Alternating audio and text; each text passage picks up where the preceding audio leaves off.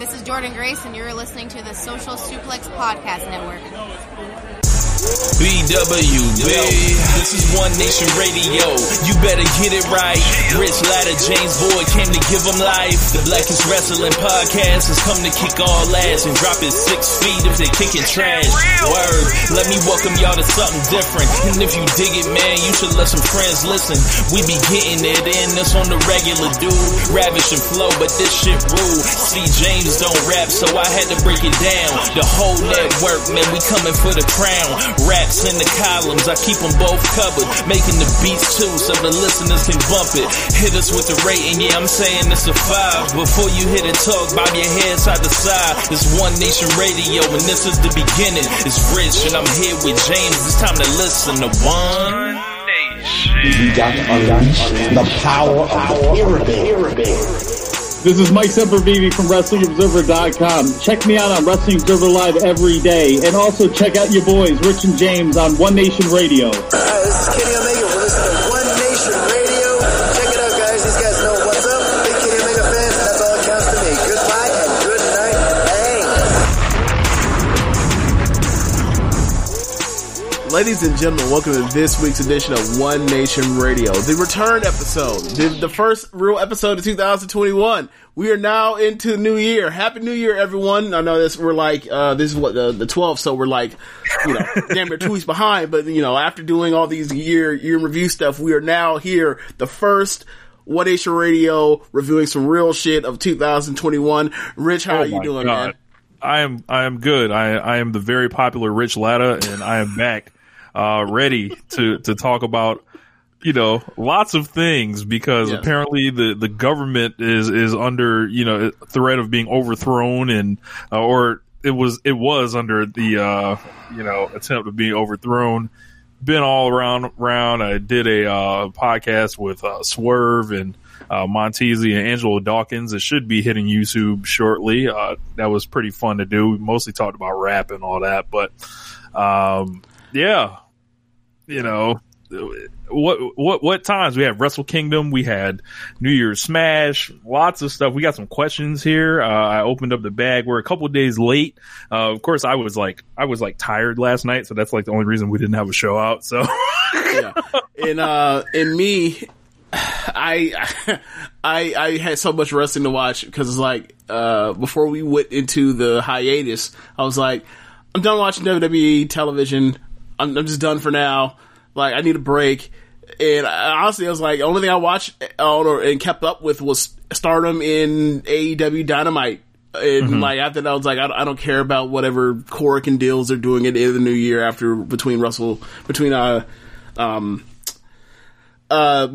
after Best of the Super Juniors getting into Wrestle Kingdom. The Road 2, I just didn't give a shit. So I was like, all right, let's just focus on the two things I care about the most, and then like I'll catch up. And then when it was time to catch up, boy oh boy, I was like, yo, there's like 11 shows I need to watch like in a week.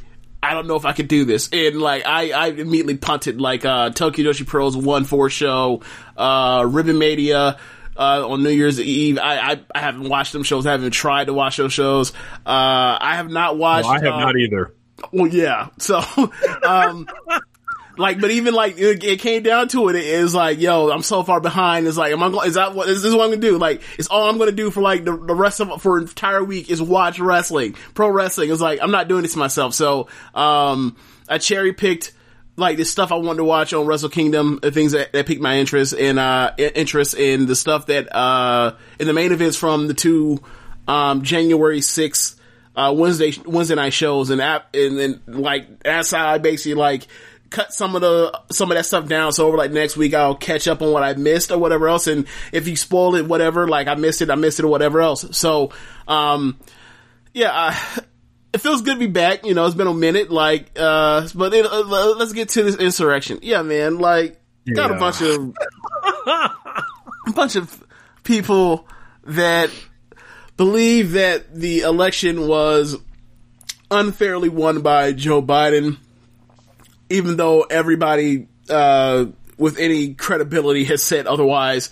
And they all in different, even state capitals. They all, gathered in different, capital state or national capital and decided to break into our governmental buildings and basically smoke out a lot of our major politicians.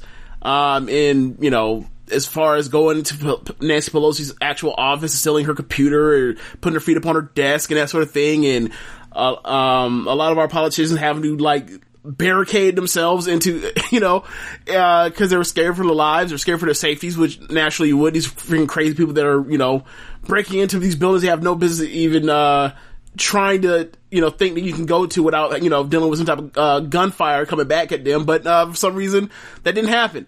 It's almost as if people in, law enforcement kind of rock with that side and let a lot of stuff slide. If it were, let's say, Black Lives Matter or, any other type of movement, they would have fucking slaughter. So, They would have had to come up with a name. You know how they had the Boston Massacre back in and it only killed 4 people. They would have had to invent a new word for whatever may have gone down. It'd been some Bloody Sunday, Bloody Monday, some bloody whatever. Man, I will never forget what I was doing when all this stuff was going down.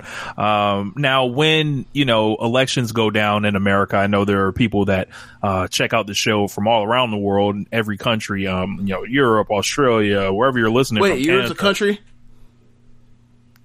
Continent. Wait, I can't let that slide. I can't. Yeah, different countries, that check out the show. If you're not an American, you're hearing this, you're like, huh.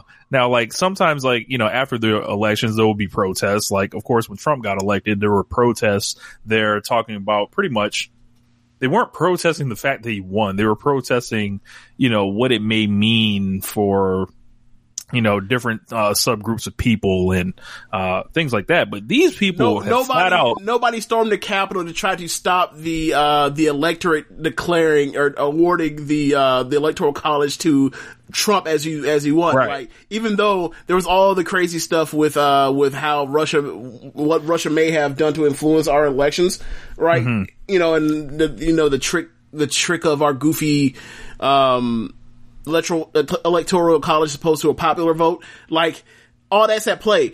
People went to DC, and a few people went to school went to DC. They went there to go fight on a lie, like Slim Charles was saying The Wire. Well, hold on. I'll get to where you're going in a second. But when it was Trump that won in 2016, people did go to Washington and marched or whatever. But it wasn't to actually dispute that he had won. It was this dispute that this is not what we stand for as a country. Whereas these people in 2020 or 2021 came to literally try to stop what was already done.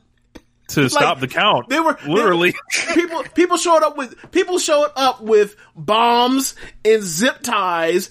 And keep in mind, this after our Michigan governor, the governor of the state of Michigan, had a kidnapping plot thwarted by the federal federal agents. I think the FBI stopped a militia, or I don't know how big a militia counts, but a group of men, right-wing extremists that were trying to kidnap the fucking Michigan governor. So it's this has already been in the air here for months now, and it's wow, y'all had bombs, y'all had zip ties. Some of y'all obviously there was a few hundred of them. So it was all around DC at the time. So it's some people were here for play, some people were here for the real, and you can't tell, who was doing what, because they're all crazy and they're all there for God knows what reason. Some obviously more dangerous than others. So it's that number of people, where the fuck is the police presence in case some shit goes left? And turns out the police were letting them in. Right. And, shocker. It's almost as if we knew that immediately the second happened. I was just absolutely dumbfounded, by seeing this. And it was man, it was a really dangerous situation, because there were single officers that were holding these people off. They were the last line of defense. Yeah. There were, our Congress, men and women and, senators in these rooms, and who knows, they could have all died. Like, like then what the fuck happens? Like, right. And you see that stuff, and of course there were a couple lives lost, and you don't ever want to see anyone lose their lives, but I'm sorry, I don't feel bad for these people that went out there on that lie, that have been being fed this phony media and this phony nonsense.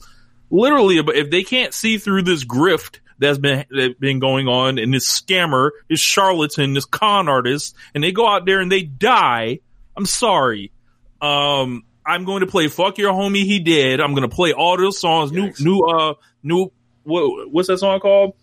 It's like new Op Pack in the air, all that. Let's I'm going to laugh. Like I feel no sympathy. As Scott Steiner would say, no sympathy in these streets. Like, if you can get conned by this grifter and take your ass out to Washington to try to disrupt, like, I'm sorry, man. Like, and then I've seen people like immediately try to compare it to Black Lives Matter, and I'm like, that.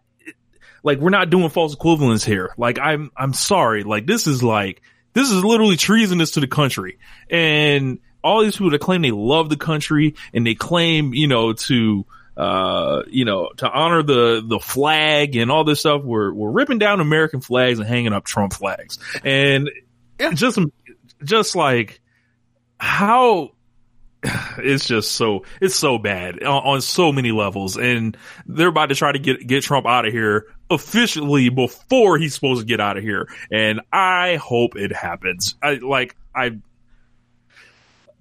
Just these folks, it's baffling, man. Like, and I'm sure we've got, I don't exactly know the different demographics of the show, but if there's anyone that has listened to this show for any amount of time, this should not be a shock. The stuff that I'm saying here. You look at Washington, and you look at different movements that have happened around the country, and you just start seeing like how it's being encouraged, and where does it go from here? It can only get worse, because the inauguration's in what? 8 days. 8 days.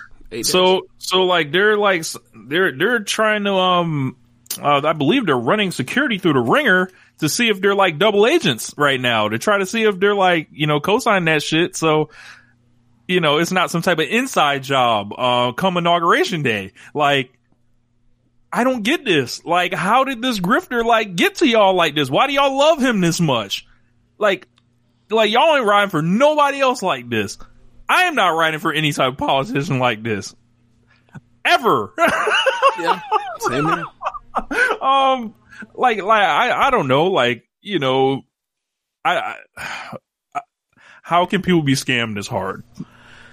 The thing for me is, people always talk about, or not people, but just in general, the way we talked about people being radicalized, and people are so quick to only talk about it in terms of political and let's say groups of persuasion, if you will, in different countries, right? And it's like, it's only third world countries that can happen to, places right on the below the, or not in this country, that can never happen here, right? Shit like that can never happen in the Western civilization. It's like, nah, man.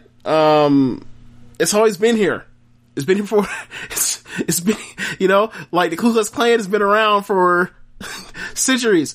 So for me, or roughly, or over 100 years. So anyway, for me to see all this stuff happening, I'm not saying this is exactly the Ku Klux Klan, but what I'm saying is, like, there's a lot of overlap on that Venn diagram between, like, neo-Nazis, like, authoritarianness. Like, it's just, you see this stuff and it happens, and it's like, I've always known this is there. I didn't know that they would be this brazen. It's probably my naivety for thinking that was the case, but just to see the free pass they got that day, and it's like, wow, that's those are the rules, huh? Yeah, I didn't know. I'm usually always aware of how far that stretches. That GTBW. Yeah, how good that stretches, and it's crazy. Maybe we underestimated it. I just think I don't know. But for the fact that people so many of them are getting caught up in the fact that they were on camera doing things they had no business doing, and then smiling for the media, and then they thought they could just go home, taking selfies with the police. Yeah, it's nah, bro, it's crazy. It's crazy, and taking photos with artifacts from around the building, bringing Confederate flags into the Capitol building. Yeah, I think the crazy part is there was a group, because they're different sides. There were one on the east side and one on the west side, as far as and depending on what side of the building you were on, it was either rainbows and sunshine with police, or it got real aggressive where someone ended up getting clapped out there, right? But I think the thing for me was just the fact that they thought that they could do this and just fly back to Iowa or wherever fucking country or whatever state they actually are from where they fought from, and thought they just go back to their regular lives. No, I understand that y'all are white, but that's not how this fucking government works. You don't get to show your ass on state property, on state, you know what I'm saying? And just do that and then leave when there's no repercussions. No, they're gonna prosecute all of y'all. All of y'all. Y'all may not have gotten, tear gassed or maced or beat to hell or nothing like that, but best believe they gonna identify y'all, and y'all are gonna come to justice some way, shape, or form. Maybe not as badly as, had there's been some other movement, but nah, it's not fucking games. So, I just think, I think a lot of people, want to get him out of there by doing a second impeachment, and more power to you, go for it. Do I think that's going to curb any foolishness that may happen in, come 8 days from now? Possibly. No. Do I still expect it's gonna be people gonna be with the shits come the 20th? Absolutely now, because I was expecting this sort of thing on the 20th if it was ever gonna happen, not days before to try to don't stop. Let's try to let's go up there and just be out there and also break into the building, and then also have some of us try to think about potentially kidnapping some of these people so that this shit won't go through. Nah, that ain't. This shit is gonna be a rough next couple weeks, and then we'll see where we go from there. But another thing is you look at that and you also think of, wow, COVID. This shit's not over. This shit is never gonna be over. So I don't know, man. I don't know where exactly how to end off on this, but it was just weird to see that, especially for me, because I was as it was happening, I was away from Twitter in that way, and the stuff I was getting fed with stuff that y'all were sending me. I was like, yo, this is wild. What is going on? I was but I can't use the fucking internet. I can't use the stupid internet because it eventually will get to me and tell me all these results for Wrestle Kingdom, which actually happened to me anyway, where a fucking email from some mailing list that I don't remember ever subscribing to sends me had my name on the New Japan of America account. It sent me an email that literally said in the subject, Kota Ibushi, new double champion. What the fuck? Yeah. Stayed off Twitter. Didn't go through any of the messaging. Stayed off Discord. Stayed off online. Unsubscribe to YouTube channels that can spoil anything. To make sure the algorithm didn't get me. A fucking email that I never remember ever signing up for got me. I clicked on that shit and unsubscribed so quick. Fuck New Japan of America. I hope y'all never succeed. Fuck the Western expansion. After that, I was furious, bro. Damn. The only two matches I knew the result to. I made it a whole week except for those two fucking matches. The two most important matches. Yeah. Anyway, let's get to Wrestle Kingdom. Yeah, man. Wrestle Kingdom 15 had some concerns going into the event about how it was all set up, but sometimes you forget that you know, at the end of the day, the wrestlers got to wrestle. And for me, I love this show from top to bottom. It was quality wrestling up and down, guys trying to have legendary performances. It was, you know, the last match, the Kota Ibushi Jay White match, one of the best matches I've ever seen in my life. I was just, it didn't even matter that the Dome, they couldn't cheer. I still got the feeling for it being the Dome. I, you know, loved the performances from, you know, a lot of the wrestlers. I thought guys like Shingo and Jeff Cobb really, you know, hit very high. You know, seeing the end, like with Ibushi, it was like the right person won at the end of the day with this, and that goes a long way. And flat out, it was like, I thought the show was incredible. I thought it was, I liked it better than last year's Wrestle Kingdom. And it was just like, I didn't even notice that the, you know, I don't want to say I didn't notice that, you know, they couldn't make noise or anything, but it just felt really big, felt really grand. And it was a really fun show to watch. Yeah. The matches that I watched all were excellent. I ended up watching, there's one match I didn't think was necessarily excellent, but it was still a very good match. I ended up catching the Tanahashi match, the Ospreay Okada match, the double belt main event from night 1, the double belt main event from night 2. I skipped past the U.S. belt title defense between Kojima and Kenta, but I skipped to the end of it, and I saw that, like, he outpaced that man with a slap, gave him the bicycle knee, he kicked, and he gave him a GTS to hold on to it. I also saw the Pell Rider. Jon Moxley, the Pell Rider, and his promo. And then night 2, I ended up watching, like, the last 3 big matches, and I can't remember what else I watched, but yeah, it was everything I watched I thought was at worst very good, and then at times, like, incredible. I thought the best match was Okada and Ospreay, but there were still like 4 matches that were like, you know, like 4.5 or better. The stuff like, I also watched the Never match, of course, and the Never match is fucking incredible. So just a you know, I still wish they had did more with Ishii, but you know, it was still a great show. Still great shows, plural. Yeah, so I guess a cool way to do it, we can swap main events. Okay. Like we can go day 2 main event, day 1 main event, semi, third match, fourth match.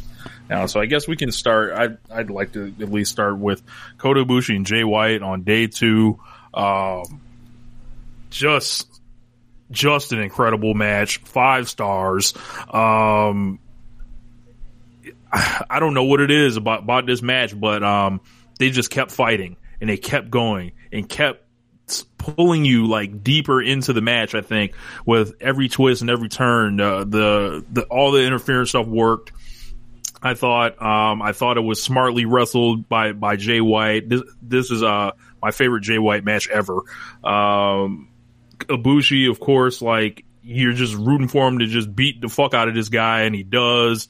He hypes up at the end. Match goes really long, but for me, the match going really long added to the epic nature of this. If there's somewhere you're going to go really long, let it be the biggest match of the year. Let it be Wrestle Kingdom's main event. I'm not going to tell you to cut it down or chop it down unless it just flat out is ass, which with this one was very far from. Ibushi finally, I've been watching Kota Ibushi since 2015 and watched a lot of his career, you know, just doing different types of research. This man has always been one of the rawest wrestlers I've ever seen in my life. And to see him finally, you know, get on that, you know, get both belts, and was really cool. And to see Jay White, like, in there, kind of be like this perfect foil for him. that second night was really cool to see. I think this is one of my favorite Wrestle Kingdom main events for sure.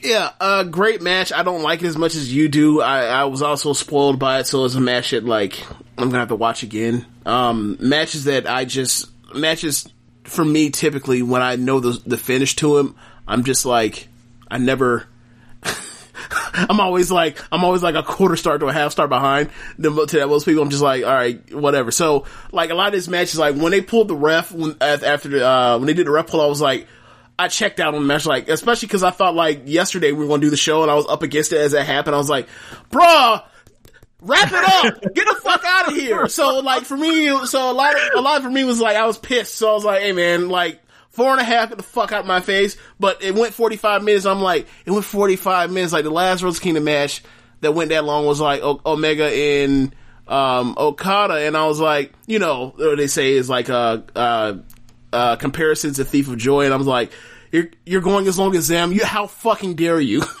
so I had a lot of shit. 48 actually. So I had a lot of shit like, yo, what are y'all doing? Longer? Like, what are y'all doing going as long as this match? Like, it's Jay White, Coda. Don't do this. But yeah, like, it was a great match. You could easily chop 10 minutes off or 15 minutes off that match, but whatever. It's still a great match. I thought that, you know, Jay White, when it comes to these moments, like, maybe he's best suited to be the foil at the end of these things, whether it's, you know, the G1 final last year, 2 years ago, against Ibushi, the block final against Naito, 2 years ago, you know, the block final last year against Ishii, whether he had a chance to get into and no one wants to fucking see him there.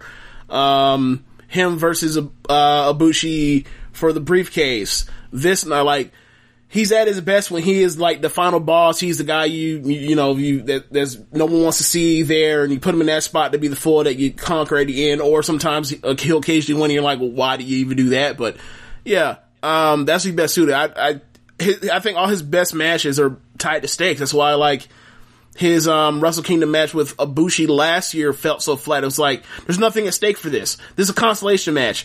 And and like, you look at a lot of these matches, like, it's not like he wrestles appreciably different or harder or better. It's just like, right. It's all tied to stakes with him. He's just a heel in the simplest terms, which makes me, you know, it makes you appreciate, like, how they push him to the point where, like, he doesn't win most of these big matches anyway. They push him enough to give you the threat of, oh god, he's gonna come out here with this bullshit and on top for the next X amount of months. So, like, you know, they do a good job with that, and I like his G1 a lot more. I thought last year's G1 was his best G1 so far out of the 3 he's done. So, I feel like he's on the right track. You told me some stuff about, because I haven't followed any of the news, like, about him possibly leaving.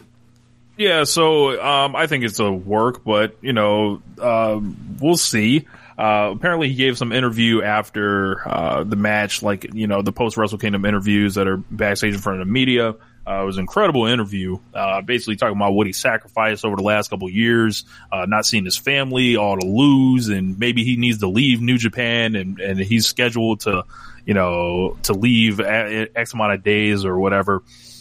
And the wrestling world, like, the rumor mill has gone insane. WWE's like got the full court press on him, allegedly. They, you know, he's a perfect, you know, WWE wrestler. Like, you slide him in easier to me than you ever would have a Kenny Omega or someone like that. And some of this is like in the ring anyway. Yeah, I see what you mean in the ring.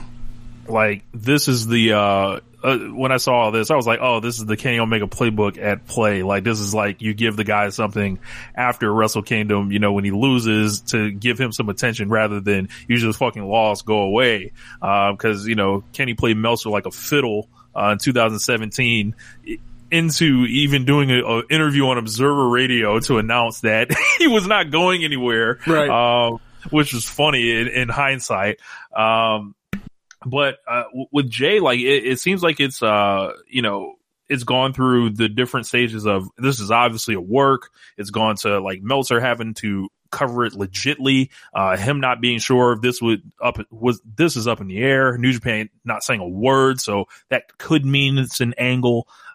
We did get a question on it. My question is this. Okay, let's get to the question now then, I guess, because it might fit into, because, a lot of times we do these shows that, they have questions and we end up answering them halfway in the show. Yeah.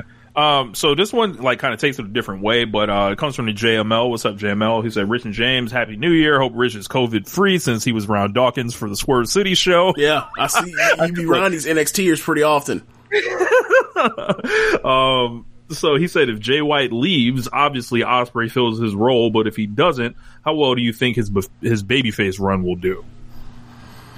Not as good as Will Ospreay's babyface run would have went, but whatever. We've already ripped the Band-Aid off that. We've been talking about this for months. It's like, why would you switch that when the status quo is probably better than whatever outcome you do the other way around? Like, I don't think that they're going to care that dude came out of the dojo to be like, oh, is this another white guy? Like, I don't think they give a shit. But, So I think that his babyface run has some legs now. Based off the fallout with this interview, him kind of going away, and how long is he going to be away though? What do you think? He's advertised for shows in March, from what I'm seeing. So he's going to go for 2 months. Right, but it's a whole thing he might leave, and there are people losing their fucking minds at the possibility of him going to WWE. Wait, hold on. Are these people Western fans? Or are these domestic fans? Western fans. What? So when's the last time in New Japan Pro Wrestling history did they give a flying fuck about Western fans? Would it be the night that Kenny Omega and the Young Bucks left? Yeah, all right then. I think this is for me, this thing's clearly an angle. This is clearly trying to dangle Jay White to say hey, he might, go over there. So maybe you should care about him. And if he stays, that kind of helps increase his profile. But I don't know, Jay White's never been in America. He's never meant anything as far as and I think that's the 8th best wrestler in New Japan may leave. Who gives a shit? I was gonna get to that. I was gonna get to that. So I don't think New Japan loses a thing if he leaves or anything, right? Right. They lose. Okay. They lose a dude they've slotted to be a top heel and has done a good job in that role, right? So there is something to be said about you immediately backfill him I don't think you have Carl Andrews sitting or Carl Frederick sitting right there. Right. What I was going to say is it does suck that you lose somebody you invested in all that time and effort into to get into a certain spot and then they leave, but that's been happening to New Japan since 2016 when it comes to them. AJ Styles leaves, Shinsuke Nakamura leaves, Shibata ends up getting hurt and has to retire. Kenny Omega eventually leaves. Kushida eventually leaves. The Young Bucks eventually leave. This happens. Yeah. But as far as him turning babyface, I think his babyface run will go better now since that performance in the Dome. I think bought him a lot of latitude personally.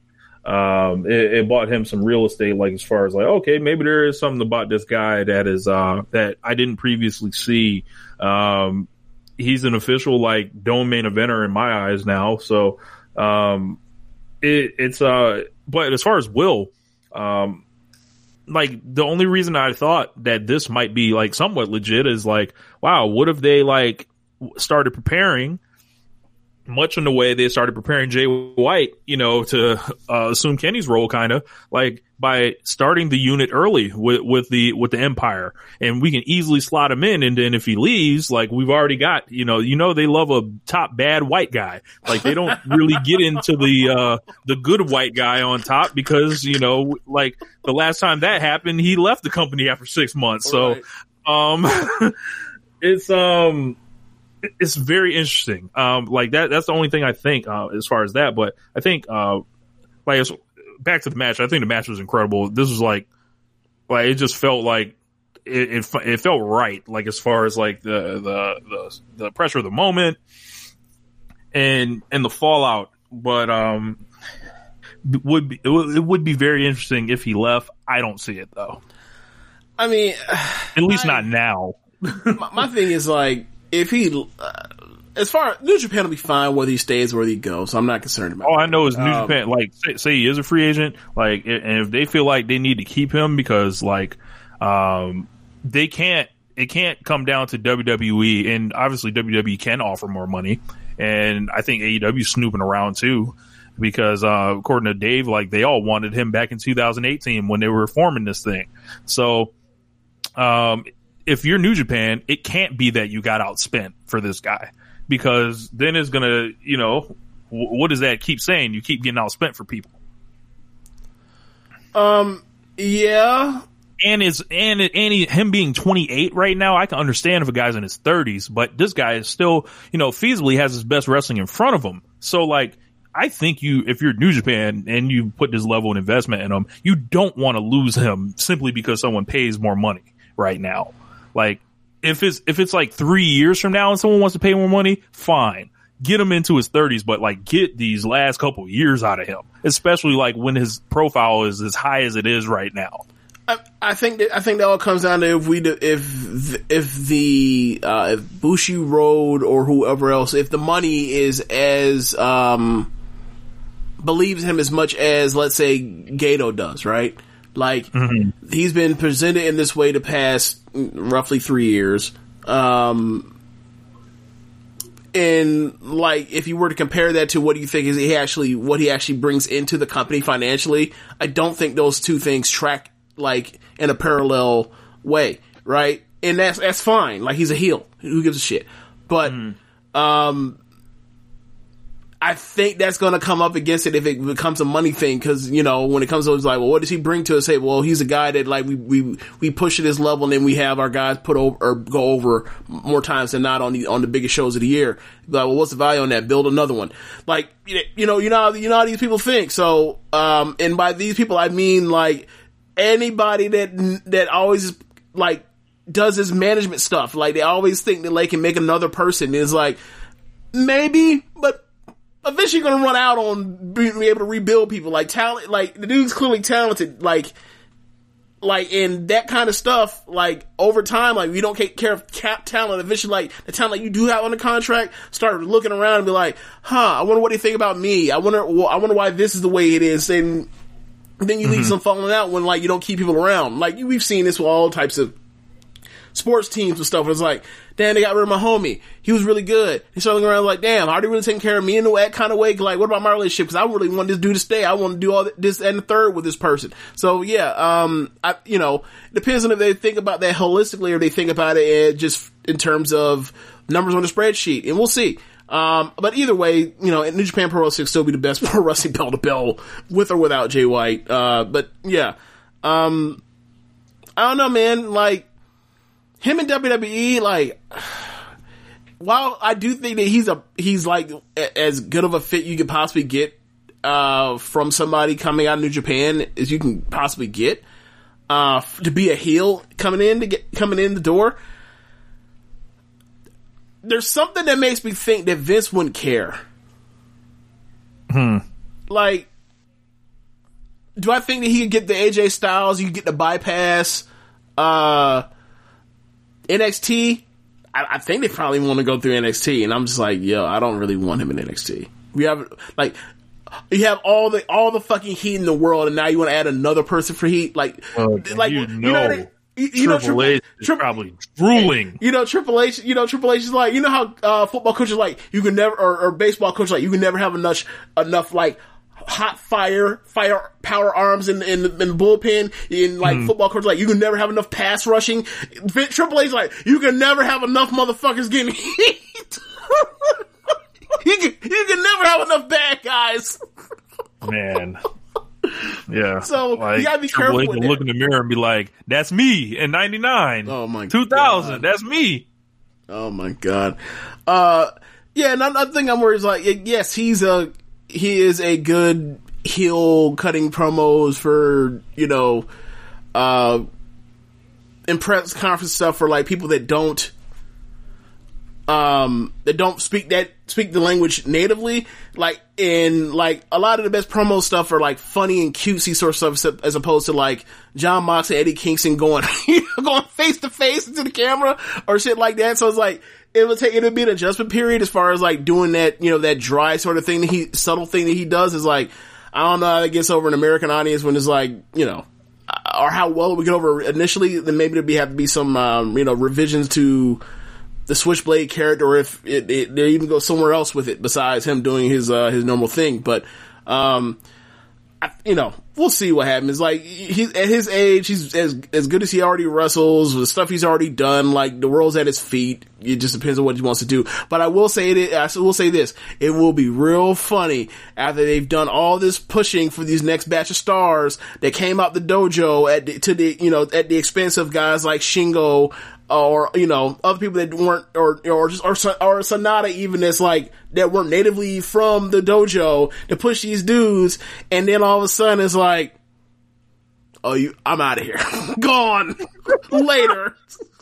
I'd be shocked if he left, so, but the night one's main event was Kota Ibushi versus Tetsuya Naito. So I thought this was another great match as well. I think that they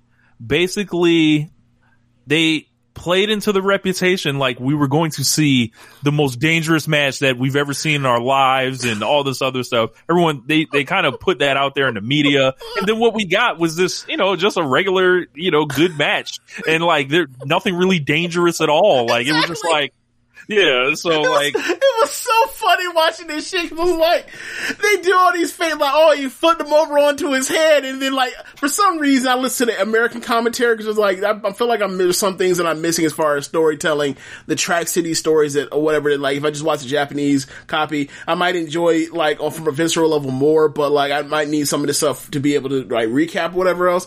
So, he gives him the flip over thing, and you see that like Ibushi clearly got his, you know, got the spike thing going, right?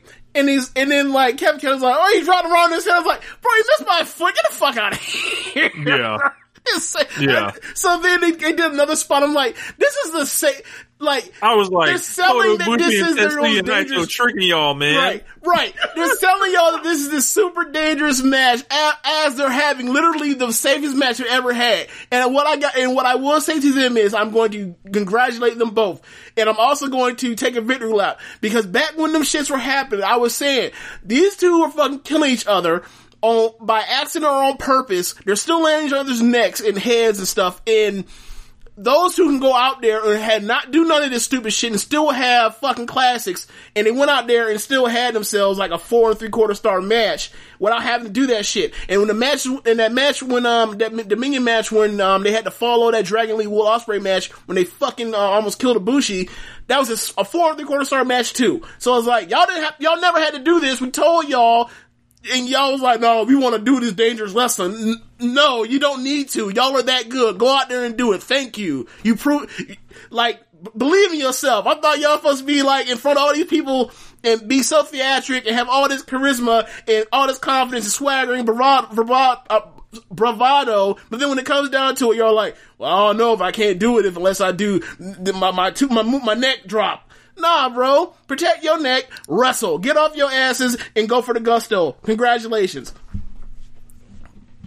Look, I still like their Dominion match more. But this was great too. It was. I when I watched this, I kind of got interrupted during the middle of it, so I don't have the fairest rate. I just have it at a 4.5 right now, but I'll probably have to rewatch it.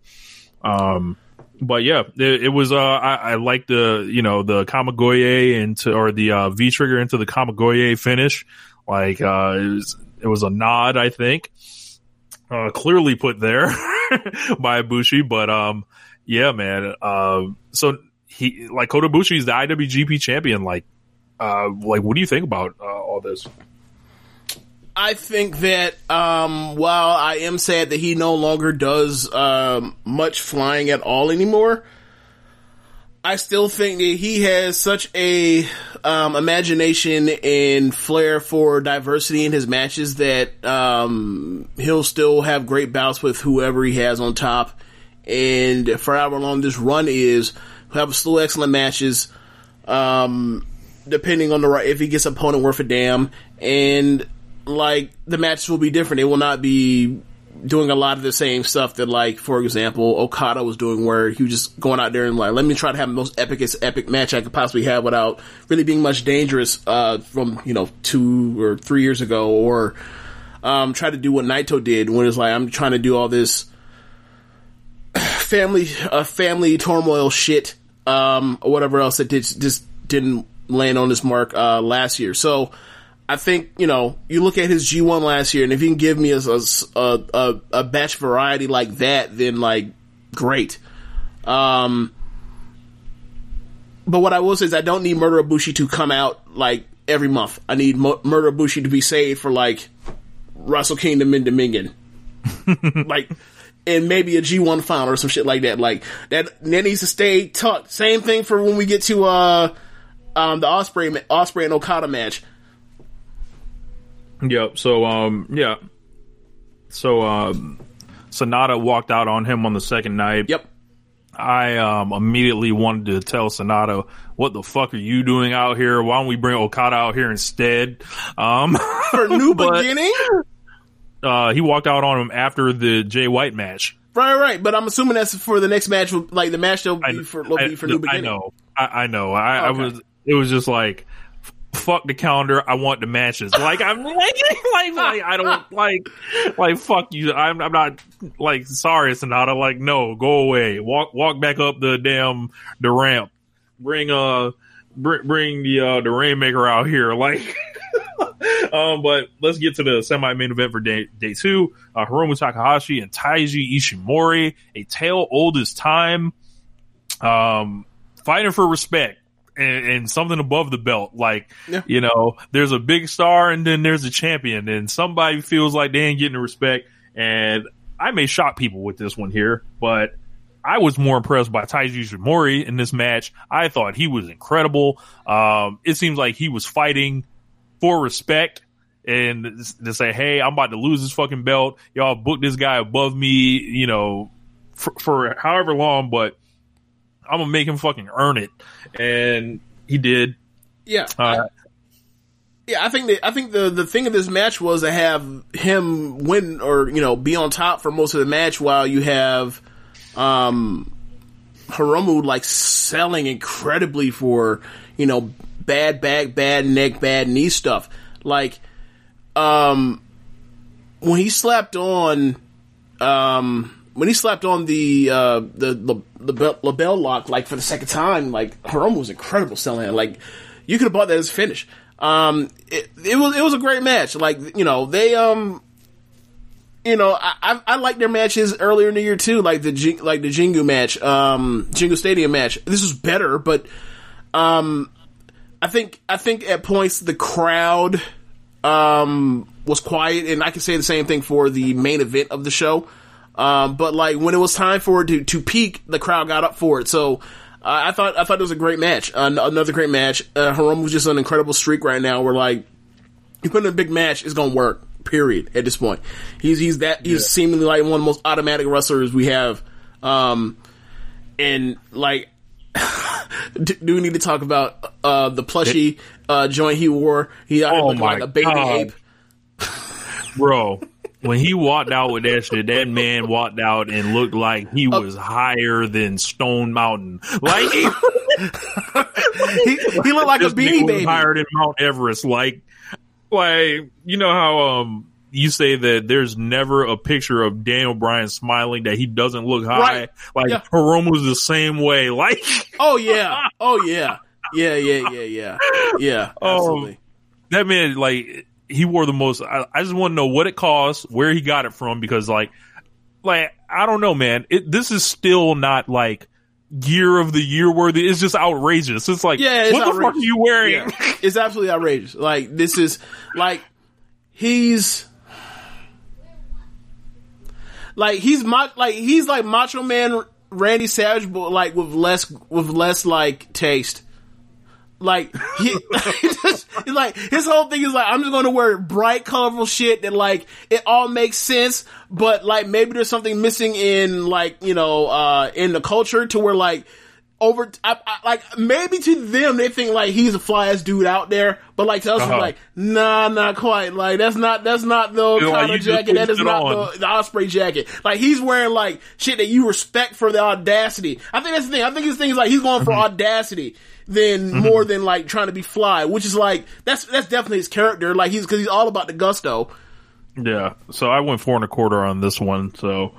I was at 4.5 one. I loved the match. Like, his selling, like,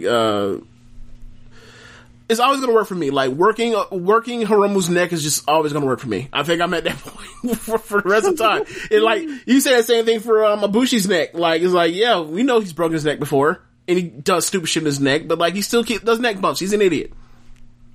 So semi-main event night 1, we got Kazuchika Okada versus Will Ospreay. My God. You talk about, like, these dudes walking in there like, hey, this is the fucking Dome. Like, you talk about year for both of these guys. Like, just the contrast was just incredible, with the jackets, Ospreay's, jackets that were, some of the stuff he had was in tribute to, like, fallen comrades, and, just the color scheme on it was crazy. And then the match they had, it was like, it wasn't this blow away athletic match. I think it was like, nah, bro, I fucking hate you. It's just like, the one thing I knocked it for was the money clips. Just like every time the money clip happens, I just like say, fucking stop, Okada, please. So, I went 4 3/4 on this match, but, this was incredible. Like, this was just like, yo, they fucked each other up, and it was so perfect at the end with the Rainmaker. So, hell of a match. And Will Ospreay is like, he arrived as a heavyweight. Yeah, this was the best night of Wrestle Kingdom the best match on Wrestle Kingdom that I saw, in my opinion. I thought this was incredible. I love, forget the part about, like, they come down there, flies to dress, on either night. The part where Okada comes out and starts the match out, and he's like, all right, Mr. Flip Guy, here's my fucking flip guy. Yeah. I haven't seen Okada do that shit since, like, 2015 against AJ Styles or some shit. Right. And he just breaks it out, and he's like, all right, I got something for you. And then, like, the 1B distraction, which was like, okay, you did your one thing, and then, like, we never saw her again. Like, she got her one thing out, when we knew that one thing was going to play into the finish of the match. She got the fuck away. Great. And, like, you got sick of the money clip, but, like, I thought, like, the last 2 money clip, submissions, like, you could buy those as believable match finishes, and, like, the crowd bought into them. Like, when Ospreay, like, he's gonna pass out and literally grabbed Red Shoe's hand, and then, like, at the end got it to the rope, and the crowd was like, that's what got it to, that's what made it peak to the next level. Like, to see, Okada, after not using the Rainmaker much at all since January 4, like, finally break it out on him, and, like, it was cathartic. And, like, there was a part in the match which is like, we talked about like Murder Momo, or we talked about Murder Ibushi. Like, the Murder Maker came out. I ain't never seen Okada want to beat a bitch up like this. Like, the way he pounded the fuck out of Ospreay was like, yo, I had no idea. But it was a great match. It's a great match. And, like, I'm gonna miss Ospreay and the style he came out and showed a lot to us, from 2018 through 2019, but, maybe it's because of the Okada thing or whatever else, but if he can, like, push these buttons that kind of way, like, he might be able to do this for a lot longer than we thought he could. We thought his body was going to break down on him over time, wrestling that kind of schedule, wrestling that kind of way. Like, he's seeming to have figured this out for longevity in a way that we thought would have came after some of those choices were already made for him. So I feel very vindicated. I always said that Will Ospreay would be the one to push Okada into greatness going forward. Yeah. And Okada on this night, he looked like the biggest star, like, in the world. Like, or one of them, like definitely in New Japan, like anybody I saw come out, like just perfect gear, perfect hair, perfect tan, just like you see him and it's like, well, how about all y'all assholes that was saying this man was washed last year? Like this was a fuck you mode performance. This was like just a guy that was like, yeah, all right, I haven't touched a belt in a year, haven't done anything. Y'all can do whatever the fuck y'all want with it. Well, I'm still Okada. As long as like they can actually figure out something for me to do, I'm going to be incredible. We did get a question kind of on this. Mm-hmm. From Murray, he said, what did Okada deserve to, what did Okada do to deserve having to face Evil throughout most of the New Beginning tour? He's paired with Evil? Yeah. So, like, it's like Evil's, like, they're not doing any singles yet, but it looks like the singles may show up at, like, Castle Attack, possibly, but he's doing tag match where he's teaming with Yano facing Yujiro Takahashi and Evil. Fuck. Oh, my God. Okay, like so the dice landed on fucking Evil. Like, so was it 2018 when Evil beat Okada in the G1? 2017. 17. Okay, so you have that. You have Evil beating him in the New Japan Cup final last year. So, I mean, there's a story at play. Like, I don't know what the career head-to-head record is between them, but Evil's won twice. And I think they were spending a lot of time fighting each other at New Year's Dash. Yeah, so that you're right. That's where it's headed. I imagine. Well, it's different because the money clip's involved. So, I mean, whatever. We've seen Okada versus Jay White and Gato, so like, obviously it's not nearly as good of a. Obviously, they're better than Evil and Dick Togo, but we've seen him in that kind of setup before. Like if you told me that he's going to cut down on the money clip and be the Rainmaker now that he's beating Ospreay, then like. Yeah, I think that those matches could be good, or either way, I think it'd be better than what we got with the Naito matches, but because they'll be a lot shorter. But we'll see. I think Okada will figure it out. I feel like he's motivated this year to like shut up a lot of the stuff from last year. Like, I don't even think Evil's going to be able to stop him. The wash, yeah, like he's lost stuff at 33 years old. Like the dude that wrestles is like as safely as you possibly can in this era, and they still has these type of matches. At 33, he's gonna be like, yeah, that's when he lays it down. Okay, he had the best match at G1. Most people think, oh, okay, like look, man, it's not his time right now. So he's like, I'm keeping some of these bullets in the chamber. I wish he hadn't. I wish he was still going out here killing it and like overshadowing what we're getting with the Naito Evil stuff. But he settled with Yujiro Takahashi. Fuck you supposed to do? Yeah. So we got Evil and Sonata. James didn't see this match, but I did. I give it 3 1/4. I think Dave liked this a lot more than I did. I believe Dave gave this 4 1/4. No way in hell. No way in hell. I will say both guys did work hard in this match. However, it was the full Evil experience. It was everything. It was like a best of and one mixtape of Evil shenanigans in this match. Sonata did try to fire up on him. He ended up getting the win over him. Yeah, wasn't terrible, but also like I was glad it was over. It was like, move this shit along. Let's get to Hiromu Takahashi and then the main event. I was definitely checking my watch.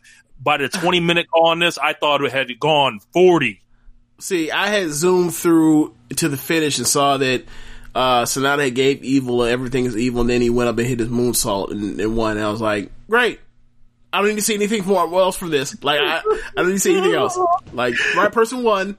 We can move on. So yeah, like, I guess I'll go back and watch it eventually, but like, I just can't, bro. Like, that Evil stuff, it's too formulaic and just like the same shit over and over and over. And it's like, look, man, you gotta have some type of switch up in this. Like, the Jay White, crowd was into it a lot on this. I'm glad they were. Yeah. I'm glad they were, because if not, boy.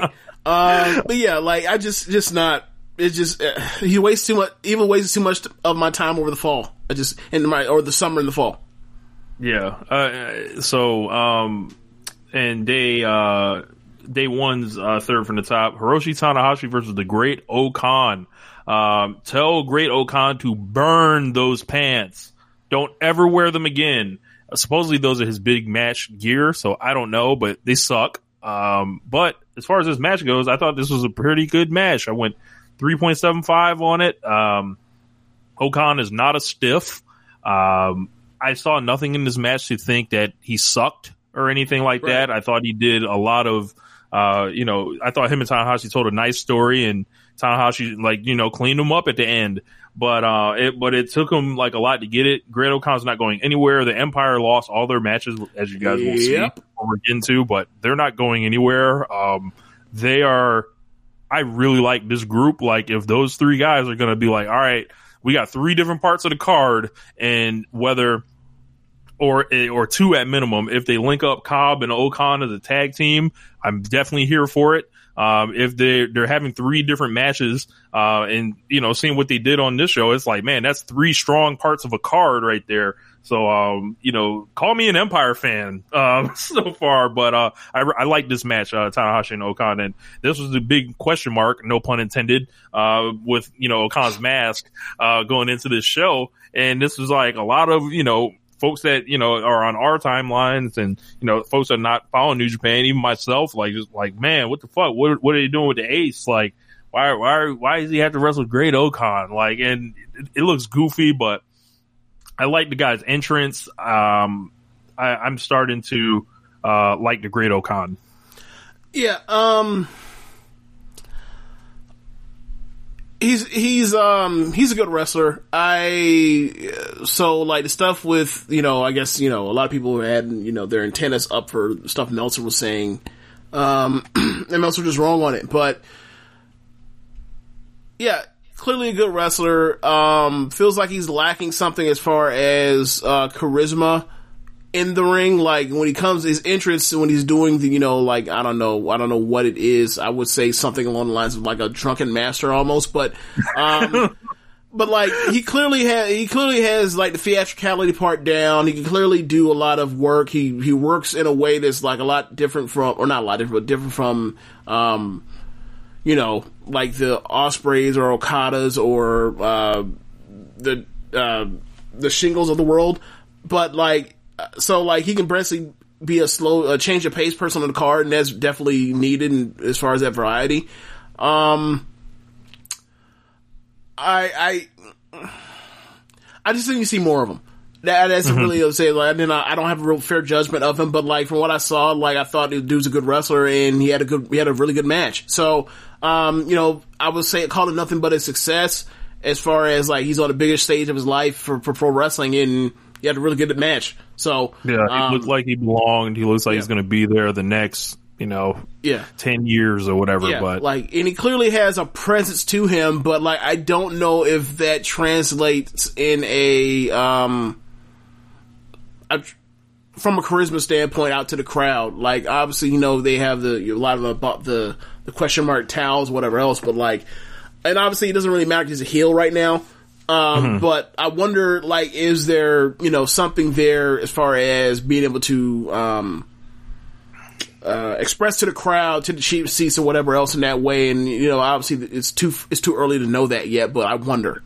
That's what his promos are for, like where he cuts them in the ring without a mic. Like he does this thing where he cuts his promos and he has this big booming voice. And it especially got displayed at New Year's Dash, like how they were yelling out. They fucking destroyed. No, it was in Tokyo City or Tokyo Dome City Hall or something like that. Okay, so all right, so I gotta ask a question. He's cutting his own hair, right? He's got to be, because no barber that is worth that is worth anything. Not saying they wouldn't give that haircut, but the fact that like his hair was different lengths at different parts is like, yo, nobody's hair grows like that. You are clearly cutting your own hair with no regards for the fact that like this part is a 1 and this part is like a 1.5 and then this other part is like a half, like with no regard. And it's like, bro, I don't want to say these patches out there, but it's like, I can see this. And New Japan's Pro Wrestling isn't in no 1080 P. Like this is some 720 shit and I can still see it. So it's like, and also like his joint in the back, that the tail in the back, like that's not completely like symmetrical as far as what's there and what's not there. And it's like, yo, okay, so you clearly did this. Like, I don't think you can hand anybody but a child that and then and then have it look like that. Like this was not freshly done. This was not freshly done. Maybe Minoru Suzuki can help him with cutting the hair, because Suzuki does the squiggly lines. I don't know who does his joints, but maybe he could point him in the right direction. Minoru Suzuki goes professional for that. Yeah, you can tell. Yeah, speaking of hair, Hiroshi Tanahashi came out with his hair looking perfect and more Raw gear, looking like it was influenced by some type of Voltron looking thing, like some Transformers thing. It was like red, white, and blue type gear that he had on. Mo-fi shit for the ace. Yep. And the program going forward for him is we're going to get to this next match here. Shingo Takagi and Jeff Cobb. Shingo wins, and we're getting Shingo and Tanahashi next at New Beginning. And I've been fucking waiting. Like, when people were like, when people were rightfully like, why is Tanahashi doing this match with Great Okada? Like, where's his thing? Are they, and then it's like, oh, okay, so he did this, so he can do this. All right, then. I have no. Ace? Never mind, Gato. I'm sorry, Gato. Look, yo, this match is so fucking good, bro. The Ace versus the Dragon. Oh my god! Can I get a poster of that? I don't even know where to put a poster like that, but I just want one. Yeah. The Ace versus the Dragon. Shingo Takagi versus Jeff Cobb. I also gave this match 5 stars. This was another version of ROPW. This was just 2 big brolic motherfuckers dropping each other on their domes, wrestling, hitting suplexes, firing up, countering with strikes. Just over 21 minutes. Perfect match. Like, couldn't change a thing. And if Tomohiro Ishii wasn't going to be on the card, these boys must have dedicated this match to my dog, the Stone Pit Bull. Like, I loved it. I thought this was like just up to this point. I thought it was it's tied for me for the best match. Like, this was like absolutely incredible. I'm not 5 on it. I'm at 4 3/4. I thought it was the second best match on Wrestle Kingdom, but I'm with you. I loved every second of it. It was a joy. There were parts of it where I felt like, it felt like they kept repeating stuff, but it was fine at times or whatever else. But I still thought it was incredible. And I did like the story of like Jeff Cobb is that big, that impressive, and that strong to where like Shingo can't, junior Shingo him in that way. And like Shingo had to figure out how to finally get this dude up after going around and around and around for 21 minutes of just crazy wrestling. As far as his bad back, and like eventually he got him up and he gave last to the Dragon. So I thought it was a great match, really great match. I can't wait to rewatch this thing at some point. But yeah, it's going to be one of the best like sub 25-minute matches you're going to see this year. Yeah, I've never seen a better Jeff Cobb match. Yeah, definitely the best Jeff Cobb match I've ever seen. Yeah, definitely. And with him having this new heel role, like he doesn't really have to do much in the way of talking. He's the third guy in his unit now, so he just has to be big, brolic, and for a former Olympian, those are nice traits to have. He can pick up anybody, and I think what you talked about with Shingo not having that advantage like he normally does, like him having to figure it out was something I didn't even think about going into this. And then when you see him in the ring, it's like, yeah, motherfucker, like Jeff Cobb is fucking huge, like, yeah. And another part that's funny about it is like we're so used to, obviously it's New Japan Pro Wrestling, and like a lot of this is sports based, so a lot of people, it's not a clear heel face dynamic all the time, but like Shingo effectively for most of our time watching him has worked. His ring work and the way he has positioned himself in the ring has been working as a heel, wrestling on top, the person that gets the heat. And like to watch him in this match have to fight from underneath and then figure this out was very impressive in a way. And like in a way that like we've only really seen like his match with Sho at what was that? Was that Jingu? That wasn't Jingu. That was Dominion. Yeah, his match at Dominion where, like, Sho was like, I beat you the second time, I clearly know how to beat you, he got overconfident, and then, like, Shingo figured it out and then beat him at the end, but that was only for a short amount of time. Like, this whole entire match is dedicated to Shingo trying to figure this out on how he's gonna get this dude up in the air to drop him. So it was a great match. When does Shingo Takagi go on the Hall of Fame ballot? That's what I want to know. Shit. I mean, when he already this is one of the best wrestlers I've ever seen in my life. Right. When he already be eligible, though? He's entered that status for me. Wouldn't he already be eligible? I would think he'd already be eligible. Like, I didn't know if it may have fallen off before, or haven't been in Dragon Gate, or he's probably someone that was like, yes, he's been up, he's been in the results for Observer, he's been around for over a decade, so blah blah blah blah. And it's just so like he's never garnered the votes or whatever else because of the thing and or whatever else because of Dragon Gate's so small. But yeah, that dude has been JML. Let us know what has happened with Shingo as far as Hall of Fame voting, if he's ever come on the ballot. Yeah, like that dude clearly is somebody that's like, yeah, that's one of the best wrestlers I've ever seen in my life. And that dude wrestled somewhere really small, but like you can't tell me that his 2000. The end of 2000, or when he came in 2018 until now, like he has been one of the very best wrestlers in the world. He absolutely has been. Consistently, too. Look, consistently. And probably, like, if you start digging into, more of what he's done earlier in the decade, like, he's got matches against everybody from, Gargano, like, Daniel Bryan to Brody Lee to Johnny Gargano to everyone in Dragon Gate USA. Yep. All stuff that I'd love to start digging through. So, when you sent me that picture of him and Gargano on the post, how fast I went to YouTube to try to find that fucking match? It wasn't there, but I was like, damn, all right, well, I guess I have to do some digging up, Yep. So we got Kenta versus Kojima for the IWGP US right to challenge briefcase. We had Mox in the dojo in LA parading around with the red belt. I want to picture him and Shibata together. Are they both doing the pose? Like sure, whatever. Or, yeah. I just want to say that there was a place where they were together at one point. That's all. Yep. So basically, he was like, "Yeah, I'm coming for whoever wins," and these two had this was a professional match here. So I went 3.5 on it. Okay.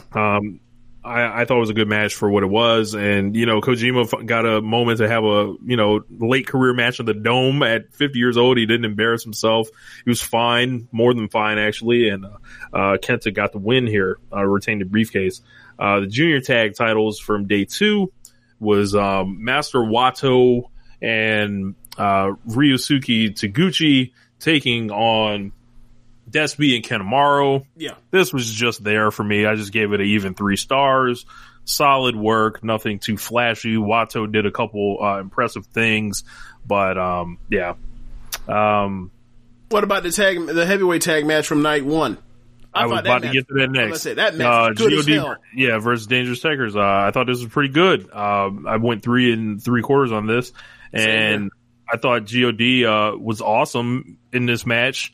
I liked Tangaloa's white gear, and this match overachieved for me. Like, I didn't think it would be anywhere this good. It was like you kind of look up as it kept going. I was like, oh, this is actually pretty solid. Like, get into it. It was a heel versus heel match where it's like Taichi's the most like popular person, so it's like, all right, how do we get Taichi in here to do all of his cheat spots, because he's not going to not do his cheat spots, and then like get heat on him and then go from there. And like GOD, I thought they did a really good, especially, I thought this is probably the best I've ever seen, Tangaloa.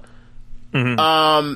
I think, like, you go back and remember when I was doing, NXT Then Now Forever, when he was in 2014 as Camacho doing, that little mini TV feud with Adam Rose compared to where he is now. Like, I don't know how he hasn't ended up as some type of candidate for most improved wrestler in the Observer, but like, you, over these 6 years, my God, like, like he used to be sorry as all hell. Now he's a very good tag wrestler, a damn good tag wrestler. So it's like, yeah, like, just cause you're in a certain spot as a wrestler and with certain people, like, just cause it don't work out there doesn't mean you're done if you don't want to be done. Like, you can find other places to make this shit work for you. And like, he's, you know, obviously he had to, you know, get on the road, make this shit work, but like, he's making it work. He's done a great job. And, you know, Dangerous Tekkers, you know, it's time to break them up and kind of add to this, or, you know, potentially break them up and add to, what they have. Cause, you know, like, there's a lot of Sabre matchups they have a lot of tread on tires with, right? Like, the only person he's really burnt it out with is probably like Tanahashi, Sonata, and Ospreay, but Ospreay stuff, a lot of that was in, England. He wrestled Naito a lot, I feel like. He's been in his block a lot. Yeah, he's been in his block a lot. I think they've run it in the New Japan Cup before as well. I'm not sure, but yeah, I think getting Taichi back in the singles is a good idea too. Yeah, and it seems like Suzuki-gun is kind of getting, like, with the rise of the Empire and them being positioned opposite of Bullet Club for, you know, a lot of this. Seems like they're leaning the babyface Suzuki-gun kind of. Right. The secret. I've thought about this too, because it's like Dangerous Tekkers, like, they're such a fun tag team. Like, Suzuki is like, you know, he's the cult legend now. Like, yes, he's gonna come out in the first 5 minutes or 8 minutes of his match, he's gonna get you out to the ring, push the ref down, grab a chair and break and smash across your back. But then after that, like, he's gonna start wrestling again. Like, so, like, let him get his goofy heat spot, and then he goes off and, you know, does his great wrestling. So, yeah, and with Desperado, from what we saw over, you know, Best Super Juniors, like, that's a dude, and what we also saw in, like, New Japan Cup, like, that's a dude that, like, whenever they want to push the button on him, as far as being a, you know, elite level junior, which he pretty much already is, like, they ever really wanted to go with him and be like, alright, you could be the guy now that Hiromu leaves, there might be potential there. Obviously, there's no replacing Hiromu in that division, but with Sho, with Yo, with Ishimori, you know, potentially other people that might show up in the next year or so, that we've talked about off air, nudge, wink, wink, like, that junior division can still be stable, especially when you get the foreigners back. Yeah, and someone like a Leo Rush, maybe. Yeah, Leo Rush. So more consistent Ryu Lee there. Yep. The KOPW 4-way, absolute trash. Shouldn't have wasted their time with this. Didn't watch it. Didn't watch it. What happened? Yeah, absolute trash. Nothing. Like, who's in it? Yano, who else? It was Bushi. Oh, God. Toru Yano. Oh, God. Bad Luck Fale. Oh, and Chase God. Owens. So, like, we couldn't put, like, Suzuki, Ishii, like, Goto, nothing. Hey, like, man. okay. Hey, you said like, they wasted my time with this at the Dome, this trash, so Rich, I'm not going to dignify them with a review. Rich, you said that you can add Suzuki or Ishii or Goto. What makes you think those three want to be involved with this nonsense? It's like, you know, we can put you on the card, Ishii, and a certain thing. What is it? King of Pro? Nope. I'm good. No. Should have booked me better. Yeah. Should have booked me better. Yeah. If you want to tell me your Ishii experience, then you got to do things the right way. If you want to do it that way, I will not be there. An absolute joke. So, opener for night one, ELP versus El Phantasmo. ELP, flat out, one of the most athletic guys, just does, like, dope shit and shit to piss people off. And I enjoy this guy a great deal. And Hiromu was awesome here as well. I went 4 stars on this opener here. And This was night one, so Hiromu basically went back to back both of those nights. His next challenger is going to be Sho at New Beginning, so that's going to be really good. Oh yeah. But this match was good as well. It was a great way to kick off Wrestle Kingdom, and I believe the Chad Matthews always exalts like when there are great openers on a card, it means a lot, and usually in that opener spot for Wrestle Kingdom. It started kind of changing, I think, around Wrestle Kingdom 13, where they went with Ospreay and Ibushi in the beginning. Yes. I believe last year they did something with the Liger thing, so don't really count that, but this was kind of in the vein of an Ospreay Ibushi type thing. Before that, you would normally see a lot of like junior tags, maybe open, fatal four-way, stuff like that, but this was really, really fucking solid. This was, I like ELP a lot. And I think he's going to get his hands on the belt this year. Clearly, with him taking that loss, like in a kind of like a reversal of a roll-up move, kind of designed to protect him, for, whenever he can take the belt off Hiromu. But I feel like this isn't the last time we've seen these guys run it this year. Yeah. I think that I see some of the things that Josh Smith sees as far as not being all aboard the ELP train. Like Phantasmo's great and he does a lot of cool stuff. I don't think he can harness all of it. I think he's overambitious compared to what his actual acrobatics can pull off from time to time. So like other times in tags, like, you don't really notice it, but in the singles match going that long, or even watching, like, a couple of the Leo Rush match I watched, for best, or Super J Cup, like, obviously he was rusty or whatever else, and he also did some spots to play off the fact he was rusty. But he's a step, or physically, he's a step behind the Hiromu shows, you name it, at the top of that division. But, like, I feel like he has a better, he's more imaginative on the things he can get into and out of. It's just eventually, like, he's gonna have to find a balance, but, like, still this great match. His transitions kind of stink, like. Right. And so, even while I say all of this, like, I'm with you on thinking this is like a 3 3/4 star match, his opener, and like, this crowd did them no favors. Like, this crowd was so dead, and as stuff was happening, I was like, yo, are they that hyper attuned to the fact that he's like, missing like 15% on this or that and the third, and that's what's fucking with them, or what's going on here? And then, like, it's like, nah, it's just like, there's that many people here, James. Relax. So, and it's also the opener, right? So, but anyway, like, yeah, I think he's great. I feel like if you want to do some great stuff with ELP, you have to have him in the ring with someone else that's as good as him or better. If he's in there with somebody that's like, he's unfamiliar with, whatever else, it can cause a problem. Like, and maybe it's still some rust because he hasn't wrestled that much still. But, I feel like he's better suited, for tags like he was doing with, Ishimori. But either way, like, if you need to get a match out of him, he can get you a match. Cause he's not suffering for lack of ideas. He had all the ideas in that opener. Like, for an opener, he's like, God damn, bro, what about, nigga, it's the dome. Like, yeah, he wrestles like that wasn't a long match neither. That match was like 15 minutes. Yeah, that man put a lot into that 15 minutes. Yeah, it was like Hiromu was like, all right, do whatever you do. Like, I'm gonna just be here. Yeah. I'll hit you when I gotta hit you. But well, yeah, I liked it overall. So overall, though, wrestling I thought fucking ruled. One more thing about ELP. Yeah. As far as the work stuff and as far as like saying like, he needs to rein it in, as far as his character as a shithead, incredible. No notes. I love it. Perfect shithead. Yes, perfect. I want that dude to be tagging with Hybrid 2 as soon as possible. Like, I want that dude to be tagging with like 2018, 2019 Kyle O'Reilly as soon as possible. Yeah, man.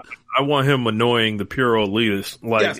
It's just, he's incredible. Like, at that stuff. So. I I want him tagging with 1995 Chris Jericho as soon as possible. Like all the peak level shitheads that I can think of, I want him working with them from past or present. He's that good as far as being annoying. He really is. He's great at it. Yeah. He's so good at it that it's like, it makes me like him. That's how good, he's so good at it, he makes me like him. Wrestle Kingdom ruled. You know, I had my reservations going into it, but I'm feeling a lot more positive about New Japan going into this year. With it's like the main event scene's kind of, you know, going to change up a little bit. Freshened. Rise of the Empire. I don't know what happens to Naito from here. They kind of, you know, have him taking it easy. He's getting paired off with like the third guy in some of these tag matches, and they don't have an immediate program for him right now, but he's very popular. He'll be fine. And I think, you know, like I said, I like the Rise of the Empire. I like seeing Okada, like where he may go next. And, you know, the ace, the never ace. So let's see if Tanahashi is, going to stick around long for that, or if this is just, you know, part of Shingo's, you know, voyage here until it's time to elevate him. Yeah. Yeah, I think this got everything out on New Japan from Wrestle Kingdom. Yeah. So I guess it's time to transition over to catching up on some of the stuff from AEW. We have to talk about the Brody Lee tribute show from the 16th? No, the 20th. No, the 30th was Sunday. Was it the 30th? Yeah, you're right. 30th. Yeah. So yeah, man. I thought it was a great show. I see people say this is like one of the all-time great television wrestling shows of all time, and like I get people's catharsis for it, but I'm just not with them on that. But I thought it was still a great show and one of the better shows in AEW history. Yeah, I'm right there with him. Like, this is one of the best like shows I've ever seen. Like, you talk about. Definitely the best wrestling tribute show I've ever seen. But just as far as like the goal of the show, was to make, you know, Brody Jr. happy, and, for the, you know, wrestlers to show their love to their fallen, you know, comrade, and let fans kind of feel that, you know, that love with them. For someone like MJF to and Eddie Kingston to still work this into the pro wrestling context, to make them want to, you know, eat shit and let all these Dark Order guys like win throughout the match. And then, you know, the end with them presenting the belt to Brody Jr. and his wife was out there, and this is just an incredible night of wrestling. The Eric Rowan appearance, him coming out, and it was just like, why wouldn't he be there? And it was just like something that I think AEW is like gonna like deserves like some, you know, some heavy praise for this. And I feel like that was something that they did and showed, you know, wrestlers everywhere to like, hey man, you come here, like, you know, you can say a lot of stuff like, you know, it's hard to, you know, call businesses or workplaces family, right? And you should always be aware of that. And be cautious of that, like when they say that family stuff, because it's not a family. But for this night, it at least felt like it, because, just every wrestler I felt like tried to work their asses off under immense, you know, emotional pressure. And someone like seeing like John Silver break down like that, knowing he pretty much has a career now because of Brody Lee. Anna Jay breaking down the middle of the matches. For me, I thought, I was saying, 10, go ahead and unmask during the main event like Masawa, and you can be a top star during this. Like, but, yeah, this was one of the best nights of wrestling that I ever saw. And I was very happy to be a fan of AEW, and very happy to, for Brody Jr. to see how much his father was beloved by everybody. And the craziest thing was like when they were showing the pictures of him with all the WWE wrestlers there, like on the show, and like that was like a really cool moment that take you out of like, you know, this dumb wrestling war. Yeah, great feel good show. But going into the new year, of course, everything got pushed back a week, so a lot of the stuff was supposed to happen. Instead, I know James didn't see the whole show here, so we'll kind of condense this portion here. But the SCU storyline from Dark made its way to the main show. They teamed up with the Bucks to take on Jack Evans and Helico and the Acclaimed. It was an awesome opener. I probably went 3 3/4 on this. And the Bucks and the SCU ended up getting the win, and SCU basically announced to the Bucks, essentially, we're coming for you, and the Bucks are like, right on, man. And, it's like a big, kind of babyface moment, and they fill you in on the next time SCU loses, they're going to break up as a team. So that's going to be very interesting to chart that. We got the return of Jon Moxley cutting a promo. Basically, he was pissed off. He was not happy. This is the first time we've seen him since he lost the belt. Basically said, he's not going to get in Phoenix's way. He's not going to interrupt another man's destiny, essentially. And he basically builds up Rey Fenix, kind of helps him, give him a little juice before the title match. And, basically says that he's coming for Kenny at a certain point. And you already know, I'm coming for you, essentially. And then, I'm trying to think of anything else that was newsworthy besides the main event. I am pulling up my recap right now. I think that, hold on. Fun times. Get your merge. Get your merge.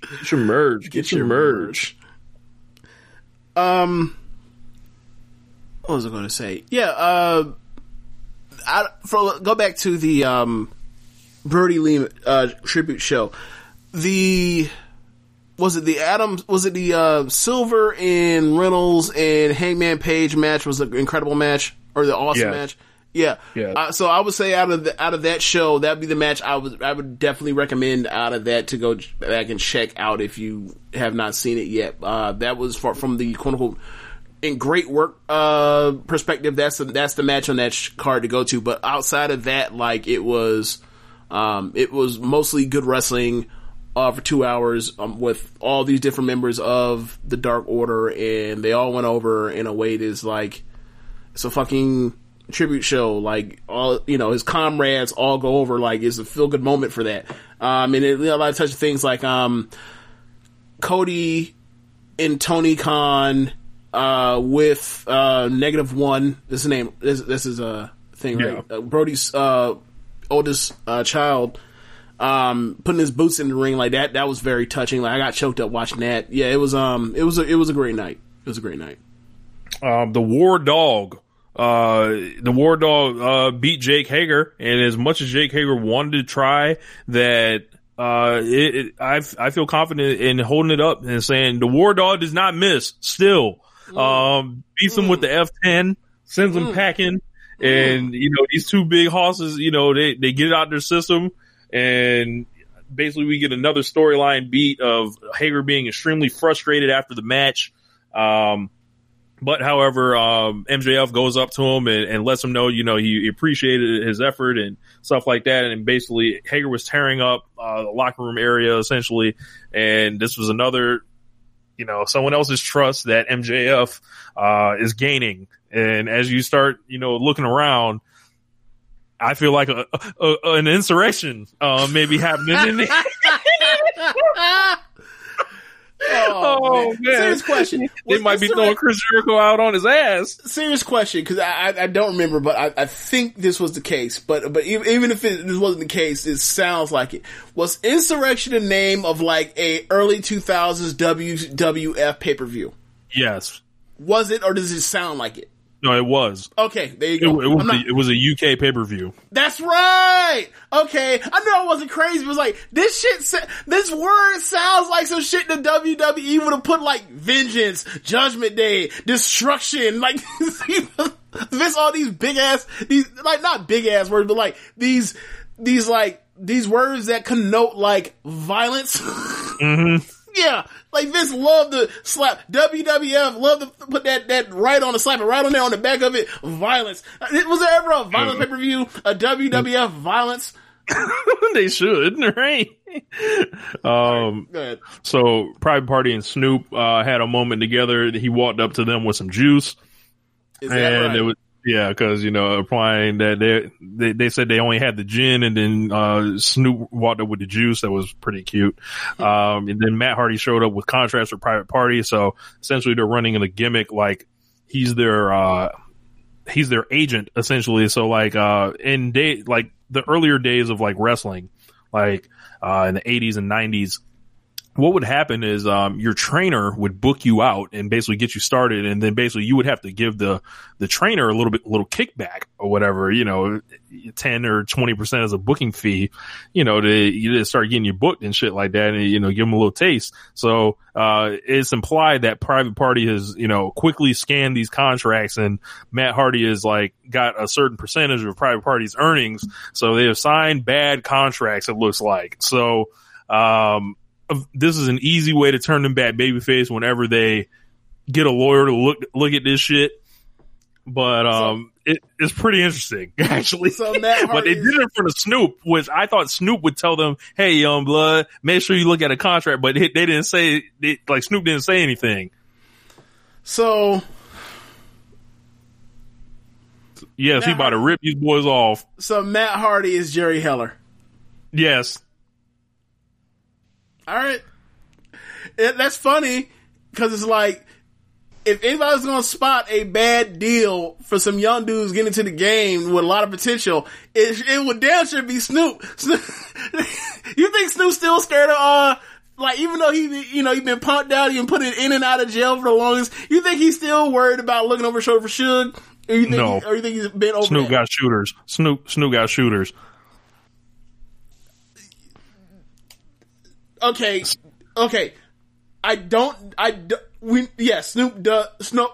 could get somebody knocked off if he wanted to.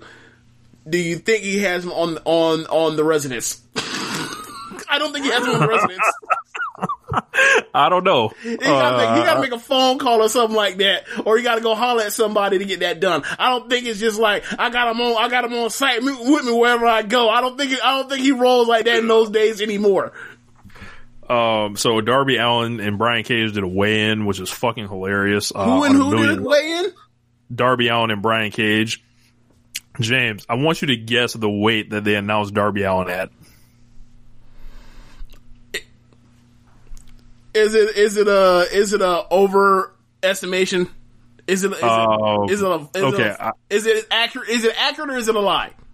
Oh, it's a fucking lie. Like, okay. There's no way that this is possible. And even if it was possible, it was from the skateboard he was holding in the fucking jackets and everything else. 175.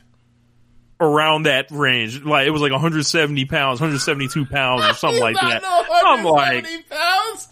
Darby's a smooth 145, that maybe. Welterweight. He's, welterweight. That sounds about right. But they weighed in Cage, and he was at 272 pounds. That sounds like shoot. Yeah.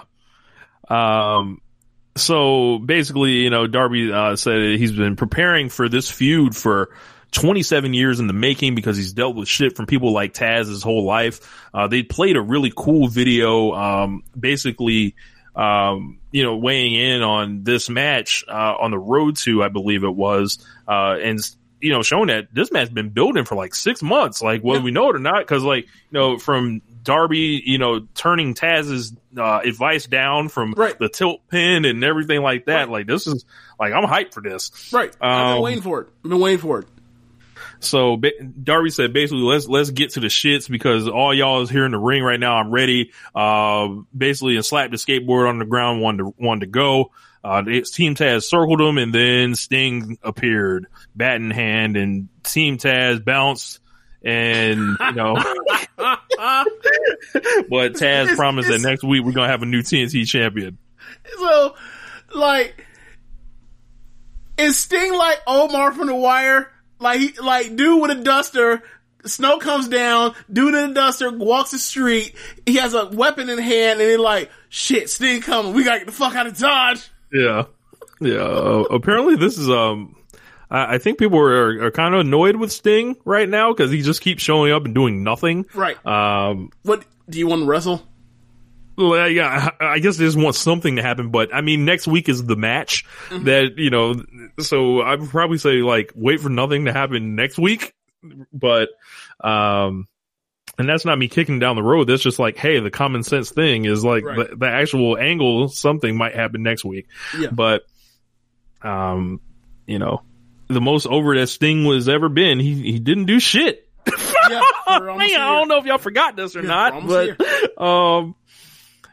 they did a Cody Rhodes and Matt Sydal match. It was a little sloppy. It seemed like they were just a step off about the first half of the match. It was okay towards the second part. Cody did come to the ring with Snoop. They played a Snoop Dogg version of Cody's theme. I'm sorry, you know, what? There is a Snoop Dogg version of Cody's theme now where Snoop's like rapping, whatever. He's rapping, and like he's rapping over the down straight? Nah, it's kind of like sampled into a rap beat. Okay. So, you know, it's okay. But he's obviously out there for the connection with the Go Big Show. Cody ends up getting the win over Matt Sydal, hits him with 2 crossroads for the pin. But during the match, like Luther and Serpentico basically get hit at ringside. So whenever Luther and Serpentico get hit, it's an angle alert because after the match, they immediately jump in and attack Cody. Matt Sydal makes a save and knocks Luther out the ring. But Serpentico's left in the ring, and I don't know if you've seen it, James. I believe you have at this point. But Snoop decides to get in on the action, and as Sydal and Cody were holding him down, Snoop comes off the top rope and basically leaps very high into the air and does a high fly flow and knocks right on the Serpentico, and this is absolutely fucking hilarious. Oh no. Is he alright? Oh, he's fine. But it was hilarious. On the landing? Huh? He ain't fuck up his knees on the landing? Like, that's just, you know, a splash is hard on the knees. Snoop went to the top rope and like, bro, I was dying. If you haven't seen this, go out of your way to see this. All right. I'm gonna watch the show. I just haven't gotten to it yet.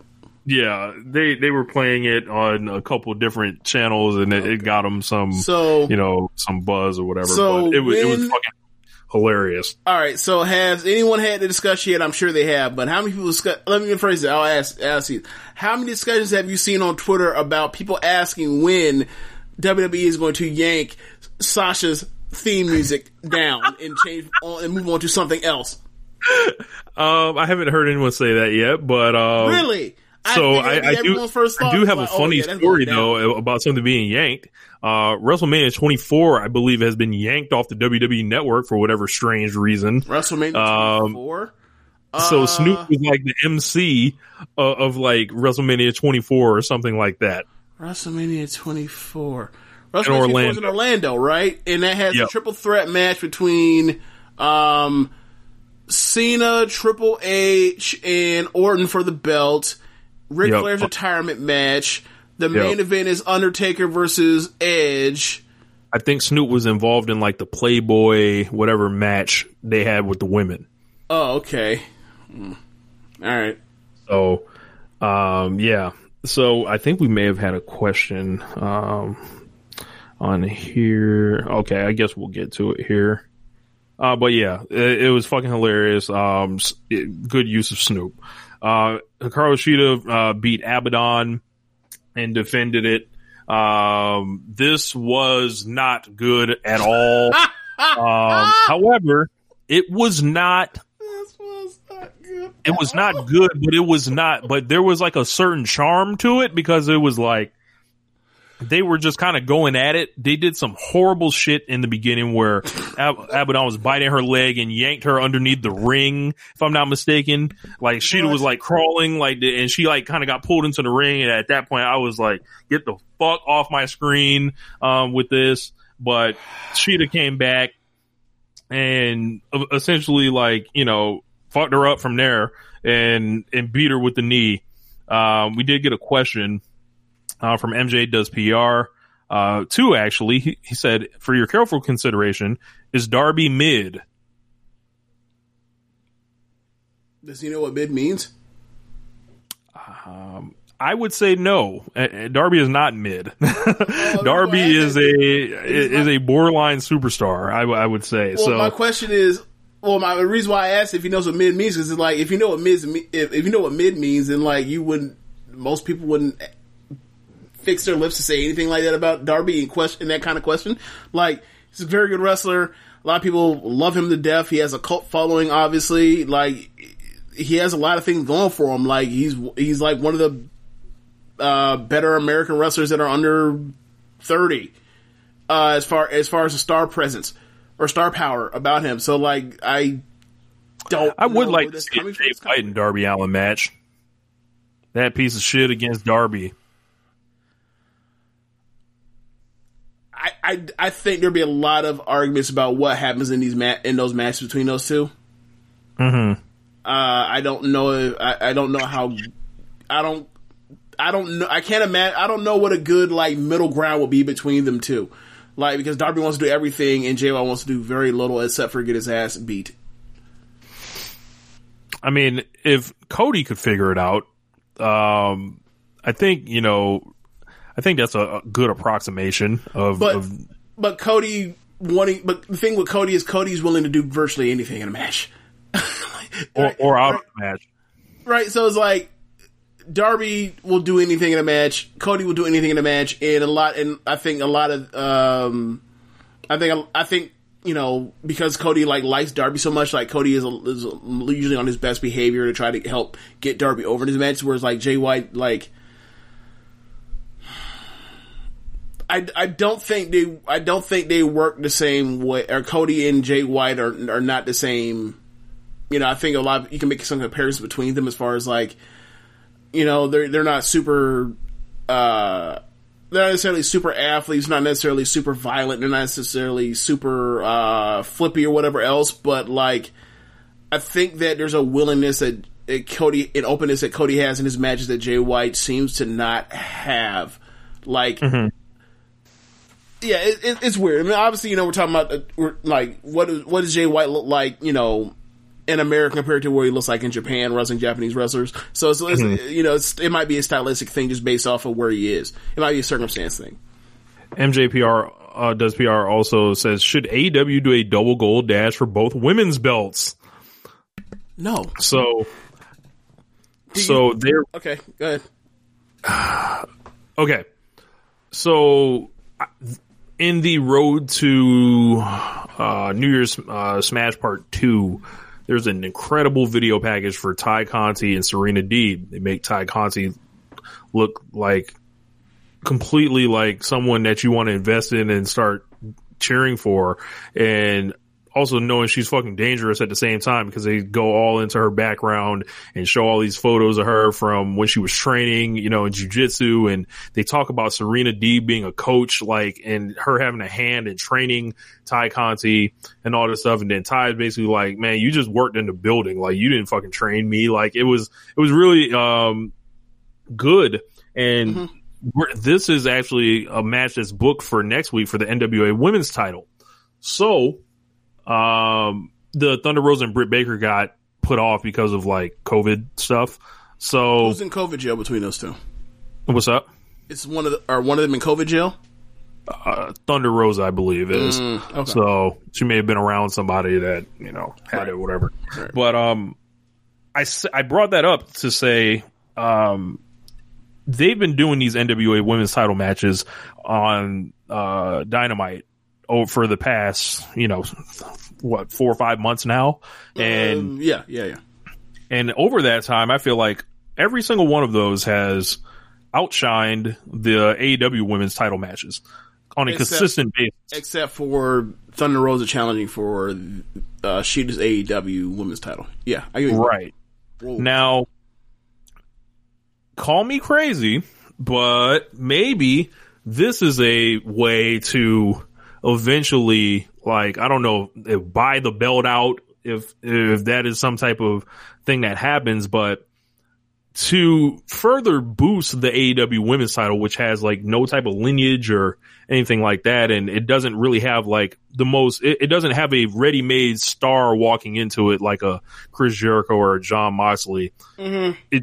It showcased it over a certain amount of time. If they're quote unquote merged or even, put together, at some point, Shida and whoever the NWA champion is are going to have to fight. So I wouldn't be against it. And I think it would be a way to build up the AEW title if it was like merged into it or something like that. I mean, the fact that it has no lineage doesn't really hold sway with me, because like the tag titles and the men's title have no lineage in it either. Like, yeah, but they have ready-made stars walking into all those though. Like they don't have those for the women. Like there's no like. Yeah, I get you, but like you saying that, like by saying let's add in the NWA title that has Serena Deeb.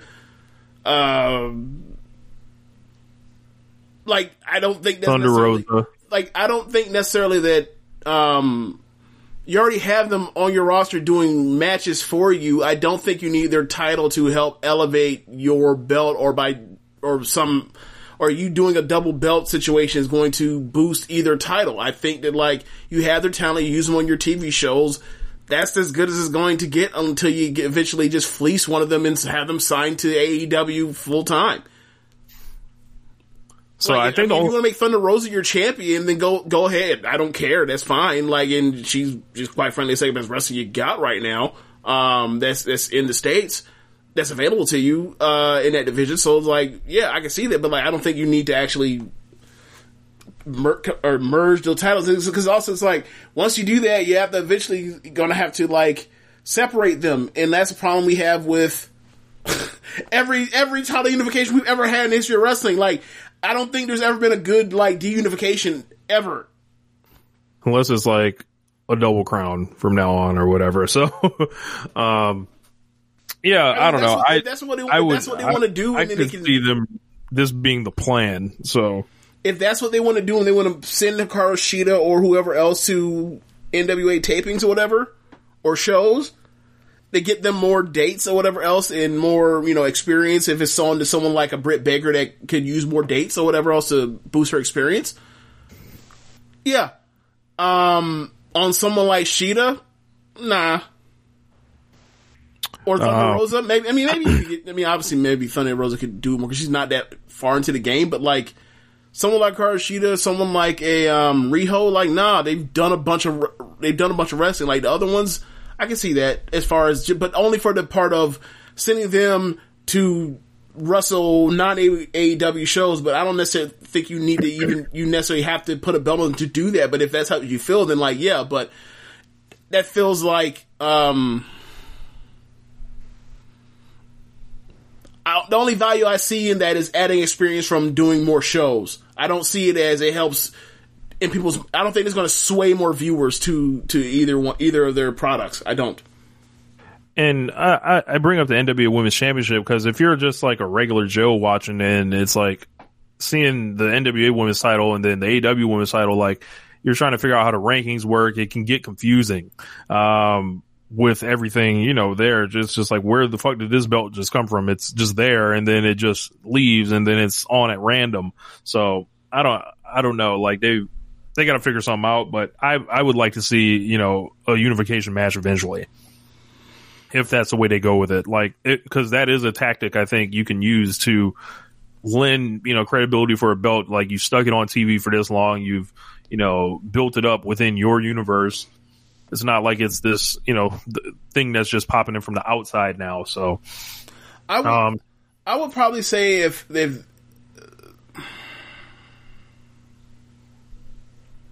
I don't know. I just think that AEW is so much of a bigger brand than New Japan, than NWA, that it's like, you're not, the favors that are being done are for NWA, not AEW. So, you know what I'm saying? Like, and we'll get to it later on. We talk about the Impact stuff too as well. We're just like, y'all are so much bigger than that it's like, it's cool that y'all want to do this sort of collaboration thing, but like, if this is if y'all get the creative fulfillment of doing certain things with people, cool. But like, as far as getting more people into the building, and I don't necessarily think that that's the number one, that should be the end all be all. But like, if the idea is if the number one thing is to get more people into the building, I don't necessarily think that, or more eyes to the product, I don't necessarily think that's going to, do it for them. But whatever, like, you know, if it's creatively, you know, fulfilling, then like, go for it. But I don't really see how it could be, considering that like you already have, you know, Serena and Thunder Rosa there, and you already have had Allison Cage show up and do matches. Like, I feel like, I don't know, maybe it's the NWA thing. Like, maybe people was like, I don't know, maybe it was like Tokyo Joshi Pro, because, you know, the Yuka Sakazaki stuff, the Shoko stuff, the Riho stuff, because Riho probably, you know, probably gonna end up back in Tokyo Joshi Pro. Like, maybe that's more of a appropriate fitting, and also the DDT Kenny stuff after he's left New Japan and done, you know, the DDT stuff. Like, maybe that's a better fit, especially because it's like, there's a bunch of other wrestlers that are really good, or super charismatic that will work, in that way. Like, Miyu Yamashita hasn't showed up to AEW. Mizuki hasn't showed up to AEW. Maki Ito, who I think would be like the best, like, Japanese woman you can bring into American television that isn't a super worker. I feel like that would be those would be like the best case scenarios. Like, you bring in these people, you have, you know, some other stars that you're already familiar with, a former champion in Riho, this other promotion, Prestige already, people respect, that follow wrestling around the world, that sort of thing. You get, you know, there's a lot of street cred with Tokyo Joshi Pro. So it's like, that would definitely help them, as far as, or I think that could buoy them as far as, quote unquote, adding for some prestige, if you will. And also, you know, a roster of capable good wrestlers and people that could translate to American audiences. But, the NWA thing just leaves me cold. It just does, compared to the option I just threw out there. Cause it's just like, you're already bigger than them. Like, just from the first show you did, you were bigger than them. You know? So we'll see. We'll see where it goes. Like, I'm sure Tony Khan doing something like that, like, he would do it better than I'm imagining it, but like, cause it's pretty much all he's ever done is do things better than I imagine it, but it's just like, on paper, just like, don't really care, bro. So, next week, we've got, the Elite in action. We're not sure, you know, there's something going on here. So it's going to be a 6-man tag. Also we got the TNT title, Darby Allin and, Brian Cage, NWA Women's title, Serena Deeb and Ty Conti, Miro versus Chuck Taylor. If Chuck Taylor loses, he becomes Miro's young boy, up until the wedding. Yeah. A slave match. A slave match. Yes. Okay. All right. FTR and Jurassic Express, they did an interview where Marco basically jumped in front of Luchasaurus and started yelling at, I was gonna fucking say FTR bald. Fucking Cash, you know, Dax Harwood yelling at him, and basically Dax Harwood was like, we're gonna put you out of business, essentially, you're an embarrassment and all this other shit. So, Marco Stunt is gonna be in there with fucking FTR, and I can't wait to hear what Cornette thinks about this. But, and Tully, of course, riled up Marco Stunt, and Marco Stunt has loads of charisma, and year 3 Jungle Boy, get ready. We can't get a 6-person tag? Nah, not right now. I don't. Like, you get Tully in there, Tully can do some things. I'm not saying he's taking any bumps or anything, like, try to use him like, throw a punch. Remember how they used Bret Hart in 2010? God damn it. Like, do something like that. Like, no, he can get in the ring, he can sell punches and stuff, but no bumps. And then, like, he can come out there and do his little thing. Like, he could do that. We know Tully can do that right now.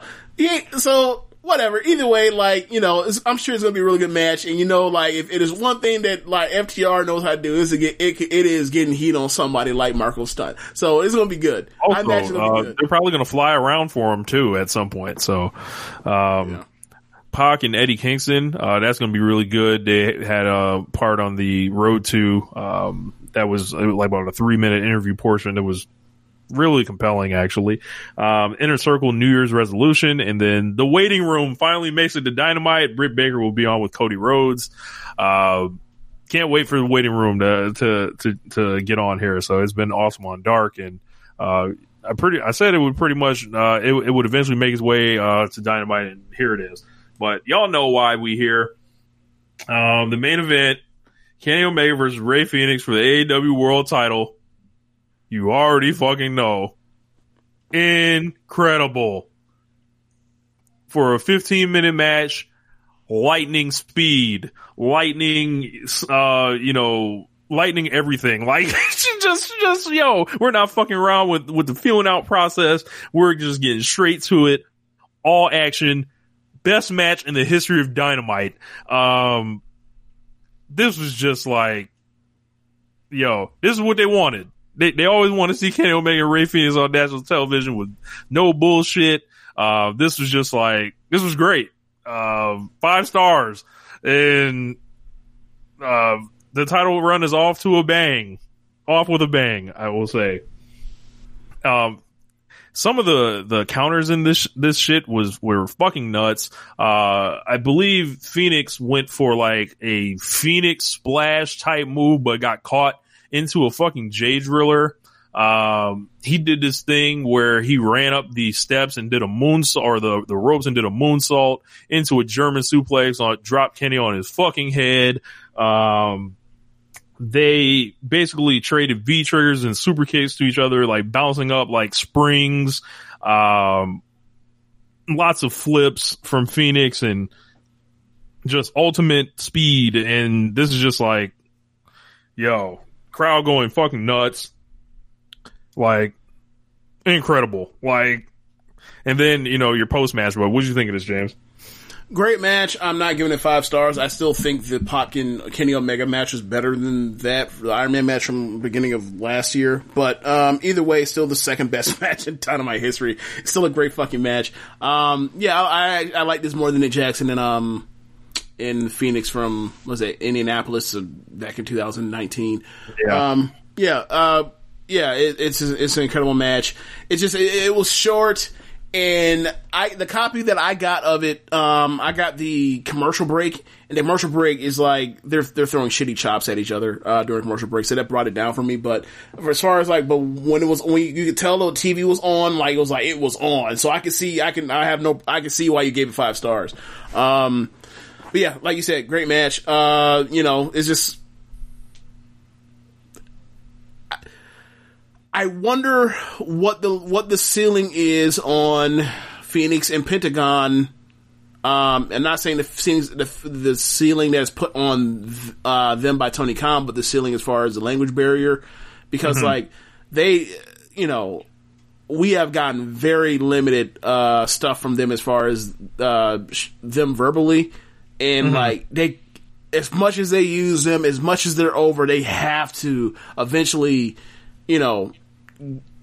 put a translator over what the fuck they're saying, or have them, say, like a couple things in the English that they do have, because like they're too valuable not to have to like kind of use them sparingly in the way that they use them. Like, I'm in the middle of watching someone do a walkthrough on this video game called The Last of Us Part 2. The Last of Us, basically, it's a survival third-person shooter game where, like, it's not a zombie game, but it's basically zombies. It's like some fungus, there's a fungus infection, and it affects people. They turn into people that eat cannibals, then they progress further, and then they turn into basically like blind animals or whatever else, and it happened in 2013, 2020 now. Somebody got revenge on somebody that saved someone's life. The protagonist is out for revenge, so they've gone from Wyoming to Seattle, to dystopian,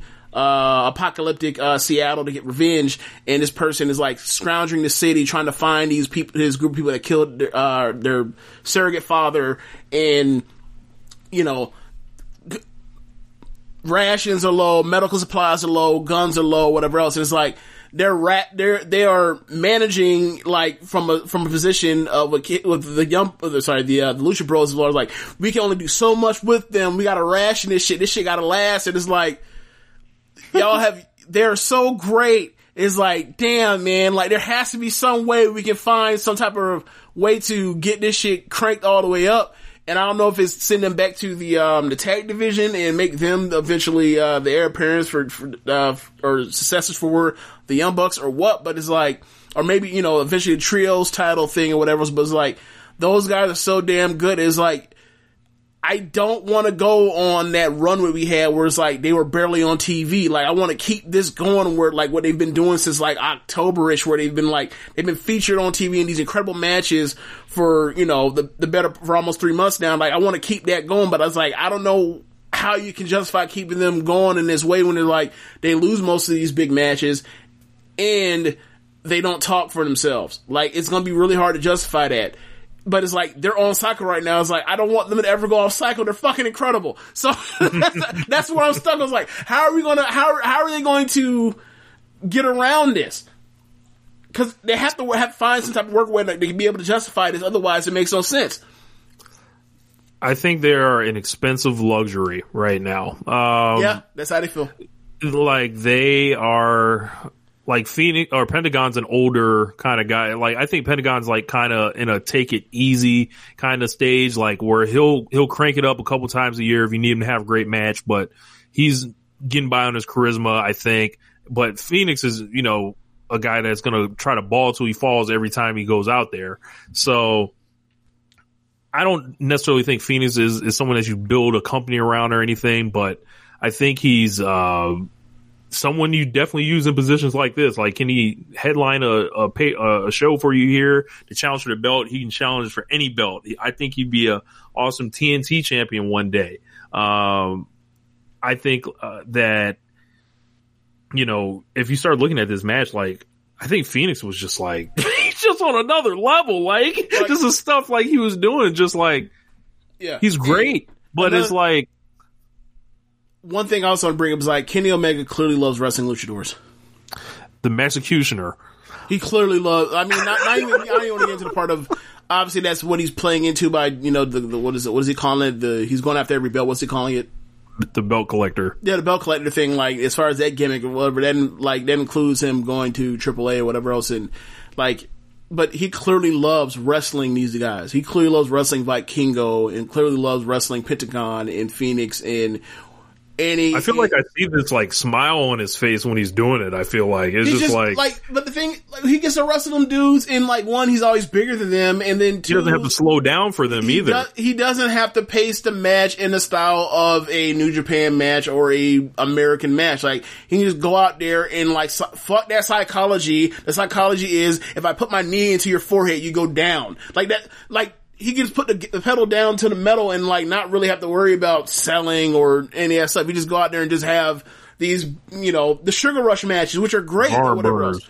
So it's like, barn burners, right? So it's like, he clearly enjoys not having to do all of the, American theater or Western theatrics of selling and the drama and all that shit. He's like, nah, man, like, I just want to go out here and just like, and just drop 50. Like, right. Like, so it's like, he clearly enjoys doing this with these guys. So, and I enjoy watching him do these too. So, yeah, I mean, it's all around it was a blast to watch. Absolutely. Is that the greatest AEW title match of all time? Ooh, well, yeah. I don't think there's anything close, right? Yeah. What would be over 4.5? Besides that, maybe. I think I gave 4.5 to Brody Lee and Moxley. I think. Okay, I gave it like 4.25. So. Besides that, I can't really think of anything that I gave the title change to Kenny. I gave 4.25 as well. Yeah. But those would probably be like the top end of the best. What was Kenny? I'm sorry. Jericho transitioned the belt of Revolution over to Moxley. That's probably like a 4 flat, 4 or 3 3/4. Yeah, like, you're right. This is absolutely the best AEW World Title match. Yeah. So after the match, Callis grabbed the mic and said he heard something terrible was happening backstage. And then Eddie Kingston and the family were beating up, neutralizing Pac and Pentagon.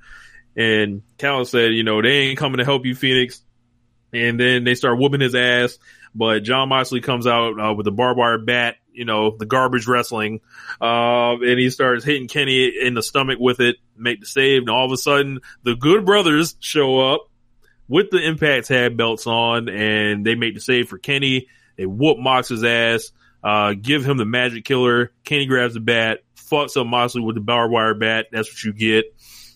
Varsity Blondes run in, couple geeks. They get easily dispatched. More geeks try to get in. They get dispatched. Gallows, powerbombs one of those guys to a ringside table. Kenny continues beating Moxley's ass with the barbed wire, grabs his, Gallows' hat, puts it on backwards. Moxley tries to come back, but just got overwhelmed again. Then the Bucks ran out, and it's like, whoa, what the fuck? I can't believe the Bucks are in the ring. And because the Bucks and Kenny haven't been seen together for months and months at this point. And the Good Brothers, like, Kenny was like, facing them, but on the ring and on the ring ropes, and it looks like the Varsity Blondes were going to try to grab him, but Nick and Matt basically super kicked those guys that were trying to run up on Kenny from behind. Kenny threw up the Too Sweet. The Good Brothers threw up the Too Sweet, and they was like, looked at the Bucks like, you know, you want to quit playing, and they throw up the Too Sweet, and everyone loses their fucking minds online, and this is like this great angle, and we've got like this Bullet Club reunion. I was on 15 when all this shit was happening. This is what they get out of it. This is, we were wondering what AEW gets. They get to reform the fucking Bullet Club, like, or basically put, the Bullet Club together, and like people that love AEW, this is like why this shit exists in the first place. Like, so like this was a really cool visual to see. Super angle. If this is like a group, Callis and Mouthpiece, WWE has never like done this shit and positioned it this way ever. Like when they've had, Gallows and Anderson in the fold with Finn or AJ, it just always kind of came off as like, you can't really do what you want to do because you don't have like, it's like you don't have more than one hot act in it. So them doing this here, like it going from company to company, I love this. Like, and this was like, this had the timeline ablaze, Wednesday night. Wow. I'd asked you, yesterday to tell me what I need to watch besides the, Omega and, Phoenix match. You told me to watch the post match, and I didn't get around to the other stuff you told me to that we just went over. And I'm watching it, and then Gallows and Anderson came out, and I was like, oh god, who gives a flying fuck? And then they did the Young Bucks getting back together, and I was like, alright, Young Bucks and Kenny are back together, but it's like, so that's cool. I guess they're turning heel, or who knows, we'll see how this plays out, or if this is just a momentary thing and then they eventually split from there. But it's like, as far as I think Gallows and Anderson and the Bucks are going to do a match. Yeah. I feel like that. I can see that. On deck. But as far as like the Gallows and Anderson part, I was like, I don't care. Whatever, dude. Like, I guess the positive takeaway is that the Elite is back together, so you can do those matches for the time being until they, if and when they decide to not actually officially say we're not really doing this or whatever else. But, yeah, I don't care about Gallows and Anderson. I just don't. Like, it's like, oh yeah, I forgot that you're still doing this Impact part. Like, oh yeah, that's right. I don't care. Like, it's AEW. I don't give a fuck about Impact.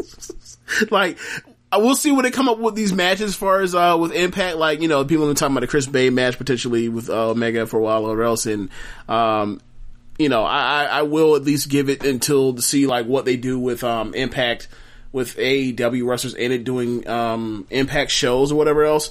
But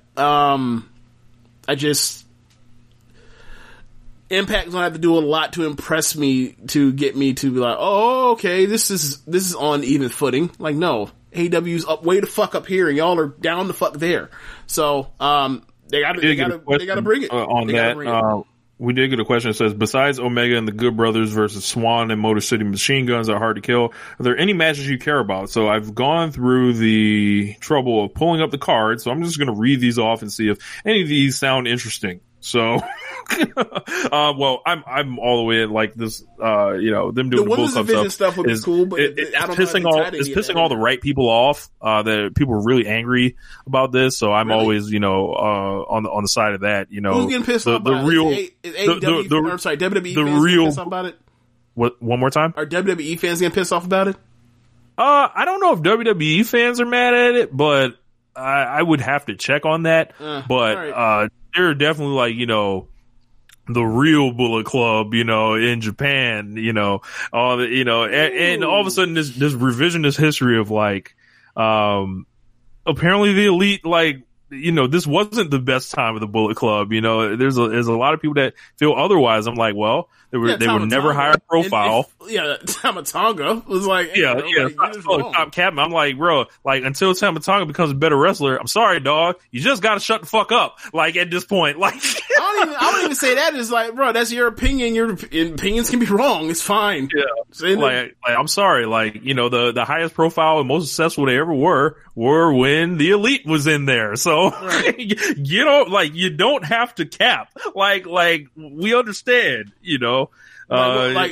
Was this evil version that we just saw the last 6 months better? Jesus Christ.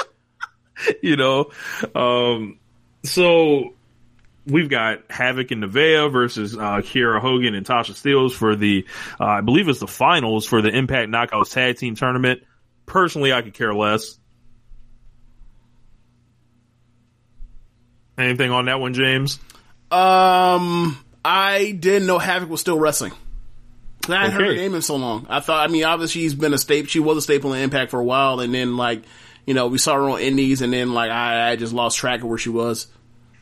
So we've got a triple threat match for the Impact X Division Championship. Manic, which is TJP, against Chris Bay, against Rohit Raju. Sounds like it could be fun. Chris Bay's in the match. Sure. Don't do TJP like that. Yeah, like TJP is good. We don't. Oh, I mean, the great TJP, is there too. Yeah, he's very good. Never tweet all-star TJP. Definitely. Singles match for the Impact Knockouts title. Deonna Purrazzo versus Taya Valkyrie. Should be a very good match. Yeah, I guess that should be pretty good. An old school rules 6-man tag team match. Eric Young, Diener, and Joe Doring versus Cousin Jake, Rhino, and Tommy Dreamer. I've seen some of the work that Eric Young has done. Eric Young seems kind of reinvigorated and interesting, and Joe Doring is someone that looks interesting. I guess he was in All Japan for a while. But the rest of those guys, no. There's a gentleman named Cousin Jake. No. Like, have you ever seen Cousin Jake wrestle, or just because his name is Cousin Jake? You're like, just because his name is Cousin Jake. Yeah, Cousin Jake don't make me think of Rich Latta's professional wrestling. It does not. It don't. Eddie Edwards versus Sami Callihan. There is history here. It's a barbed wire massacre match, whatever the fuck that is. Famously, this was the bat shot, and I guess this is that feud. They are going to beat the fuck out of each other. That was what, 2 years ago, 2.5 years ago? That was like in 2018. Yeah. Wow. Look, I'm like, if they want to have a crazy hardcore match, I'll watch it. Hey man, I haven't given a flying fuck about any Sami Callihan match that didn't involve Railroad Spikes and Pentagon. So I don't know what to tell you. I kind of like Eddie Edwards. You think Moxley can get a good match out of him? You think Moxley can get a great match out of him? I think he could. Yeah, I think so too. That seemed to be more of his alley than the stuff I've seen him do besides the Pentagon stuff. And then the Karate Man versus Ethan Page, which looks like one of the dumbest things I've ever seen in my life, because Ethan Page is the Karate Man, James. Ethan Page is way too talented to be doing this shit, so that does not interest me at all. All I heard was Karate Man in the main event. All I heard was Karate Man and then Ethan Page and I heard nothing in before, between, or after. Say that again for me, please. Okay, so the Karate Man is Ethan Page. This is a single match between the Karate Man and Ethan Page. I don't know how this is going to work. So he's wrestling himself? Yes, apparently. Next match. Way too talented to be doing any of this bullshit, and apparently this may be taped, so he may be on his way out of the promotion. I don't know. He couldn't wrestle like Jordan Grace again? What's up? He couldn't wrestle like Jordan Grace again or something? I don't know, man. Seriously. No, I'm serious. Have you ever watched any of Jordan Grace, Ethan Page matches? I watched a Jordan Grace match on Black Label Pro that was an intergender match. Was that Ethan Page? Right. When he wasn't in shape. Yeah. Like, wouldn't you agree that like that another one of those matches would almost all definitely be better than whatever this is going to be? Yes. Right. What? Why? I'm into the main event with Kenny and the Good Brothers against Swan and Motor City Machine Guns, bro. So all those guys can work. So just as long as Carl or Doc Gallows doesn't drag this shit into the mud. So I can handle Gallows and Anderson as long as they're cuffed to like Kenny or the Bucks or something like that. Or 2016 AJ Styles. Or Styles, like, bro, like, cause like, we've seen it when they split them up into brands, like, them niggas is sunk and died, like, but if you put them around, these guys that are way more interesting than them, they're kind of menacing, they have some presence, and I think, they're quick-witted enough verbally where it works, so. Alright, so, did we put Gallows and Anderson on for Nessa of the Year last year? Yes. For getting the Shawn Michaels contracts, right? It was basically for picking the best friends possible. Right. Got them paid at every stop. So they're getting nominated again for getting a match like this, right? For getting this kind of thing, right? We'll see where this goes, because there's going to be lots of other finessing throughout this year. But that's true. I think that's true. That's true. We'll see. Yeah, I like you went through that card and I was like, could be good. It's something I would go out my way to go see. I don't know. Maybe if I heard word of mouth, like, you named like 3 or 4 things that it's like, yeah, based on word of mouth, like, I wouldn't watch it live, but it's something I'll go behind and watch if I heard some good reviews on it or whatever else. It's really hard right now, man. Like, AEW has, this was one of the best weeks of wrestling, like. Right. So, like, but I'm thinking is like, AEW has blown up in American wrestling to the way that it's like, yo, like, I don't have time for much of anything that's in America that is not like that is not AEW, it is not NXT or higher. I just don't. And I mean, that's not saying no one's not doing good work, because there are plenty of people doing good work. Otherwise, these people wouldn't show up in AEW later on or NXT later on. But it's just like, it's just really hard. It's just really hard. So like, yeah, some of these matches, I'll keep my, my ears to the street to see if, good word of mouth comes out of it. But like, as far as one to watch, their next show, not necessarily. And it's like, I don't know what Impact could possibly do aside from just flat out taking talent from elsewhere to get that kind of buzz, and like, they're effectively doing this with the Kenny Omega thing. So they're doing exactly what they should be doing. It's just, they're just so far behind the pack. I definitely want to see the main event. It's just like the rest of the show, like, I don't know, man. Right. Yeah. They got to try to work something out to further integrate and try to get more, AEW people in and put under the put under the guise of like, get some of the young guys more reps. Like, if there was a Private Party on this show, if there was a Jurassic Express in this show, if there was a Wardlow on this show, they should have definitely asked for Wardlow. Everybody should ask for Wardlow. They should have asked for Wardlow and had him like just crush somebody. So I don't know about this, but what do you think the buyout would be for Wardlow right now? I don't think there actually is a buyout on this kind of. What do you think the buyout would be? Oh, you would have to give Tony Khan like $3 to $5 million for Wardlow right now. No. I don't even know. No. I mean, like, if there was actually a bout on paper. I don't mean like in the theory, what is he actually worth to you compared to someone else, like in the open market type of thing. Like, what do you think is actually on paper? If a buyout is actually on any of these contracts, what do you think it is for Wardlow? I mean, I would at least say $250,000. So if that's what you think, why in the fuck hasn't Vince already spent that money on this man? Why hasn't Kadani and Bushiroad? Oh, you don't know the story about that. No, I don't. Apparently, he had a WWE tryout. Oh my god! Let me guess. He didn't. It whipped. They fucked up. Let me guess. Bad attitude. I forgot what it was, but I had to check the story out. But he definitely was in WWE first. Did Lacey Evans not like how you rolled? There's something that happened, but we got another question from JML. Right. He says, if Sasha Banks somehow leaves WWE to pursue acting full time, do you pick up the phone if you're Tony Khan or Rossi / Kadani? Only asking because she might be out of the price range in terms of contracts. I don't think that they would be out of the price range for Sasha Banks because there are certain people that it's like you have the X amount of money you're going to spend, but for somebody comes in the market, you know, like a Rey Mysterio, you go and give a competitive offer to go get them because they're worth it.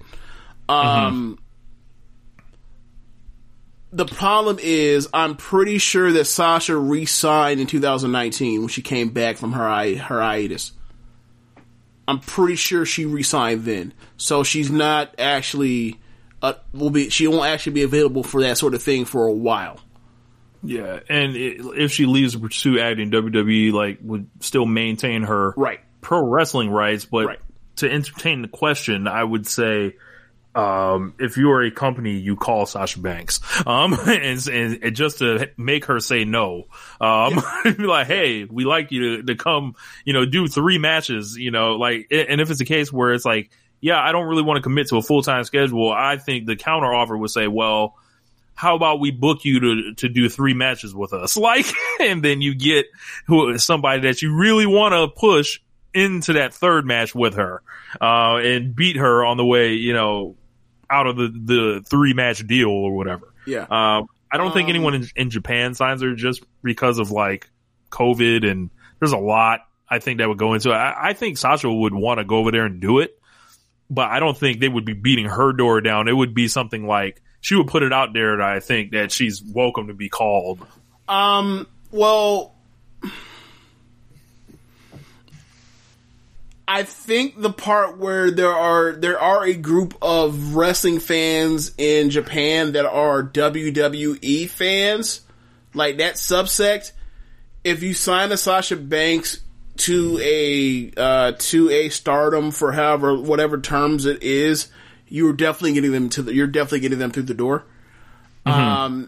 And, you know, if you show them what you have to offer, which is flat out superior wrestling and storytelling, you could, and also the fact that Sasha is one of the ones that, like, definitely, from a technical wrestling standpoint and, psychology standpoint would match up with some of the better wrestlers female wrestlers in Japan. I definitely think that, like, yeah, that would be a success. It would be successful.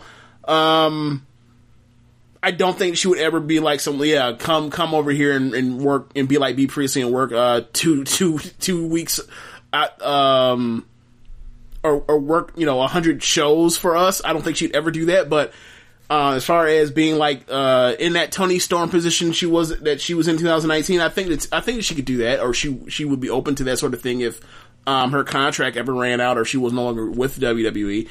I think it'd be something like a bucket list type of thing for her. So I think, you know, I don't think it's as out of the realm of like a preposterous type of thing for Sasha to look into wanting to do that sort of thing if and when her contract runs out and she's done with WWE. And I don't think that like Stardom would not. I think Stardom definitely gives a phone call out to her because it's like, that's somebody they would love to have. even just for special events alone. But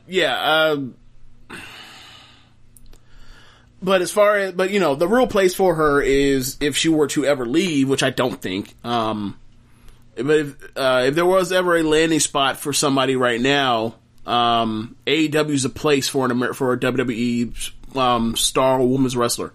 That's definitely a place to go. They're just looking for one, like at least, like they're like, all right, whoever this person may be that pops out, whoever it is, and if it's Sasha, it's like, well, duh, like like you're taking her, but like there's somebody that's gonna go get that spot eventually, right? Like whether it's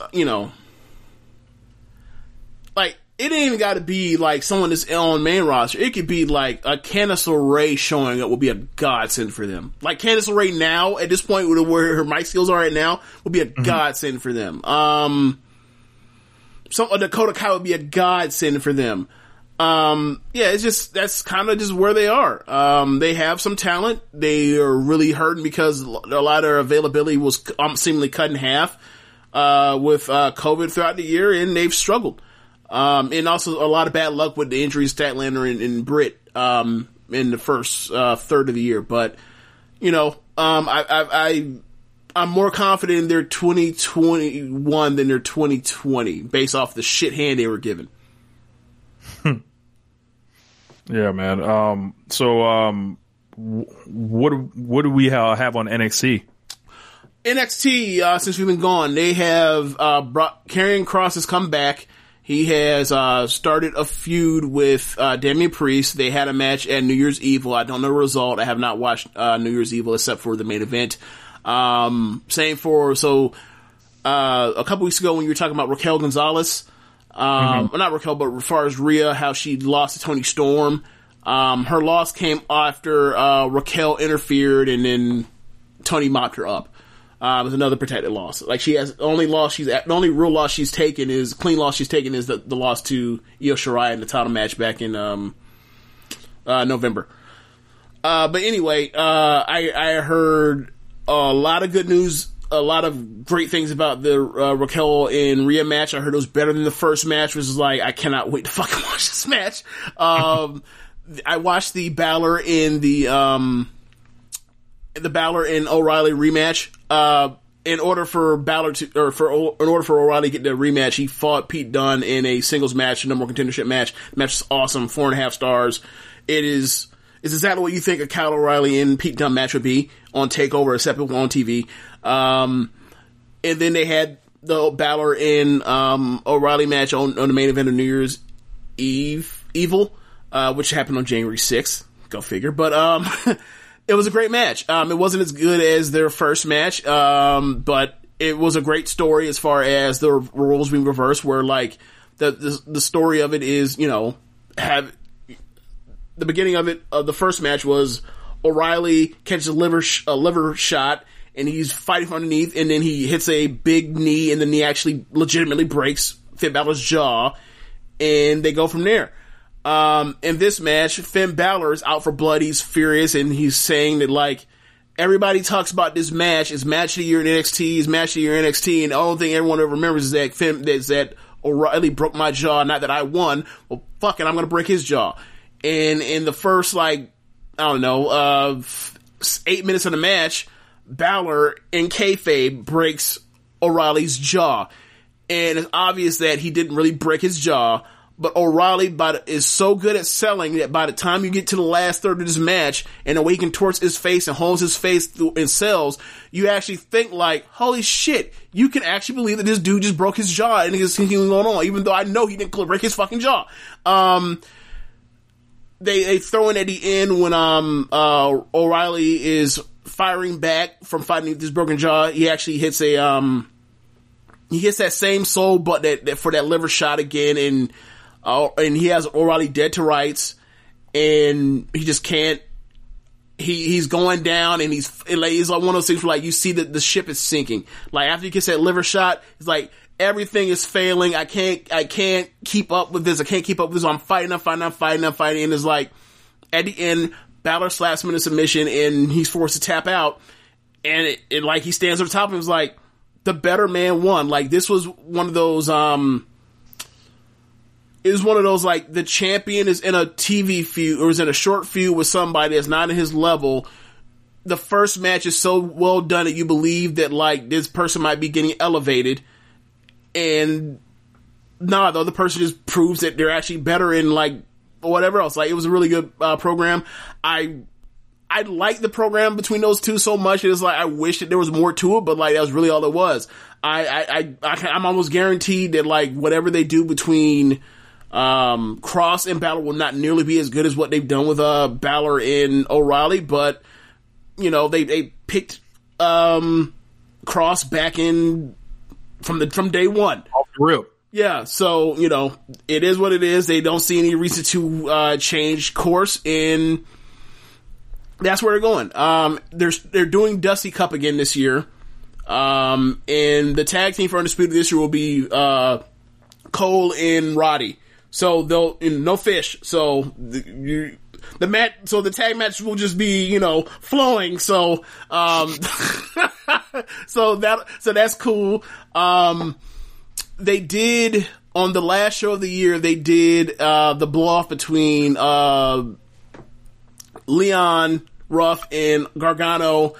They did a bunch of, like, shit that I just imagined Triple H and Shawn had them do, where they come, you know, okay, so Gargano, after he won the title back with the help of Austin Theory and Indy Hartwell, obviously, with Candice with the broken arm, they have consolidated into an actual family that, you know, they call themselves The Way, like, go that, like, that way.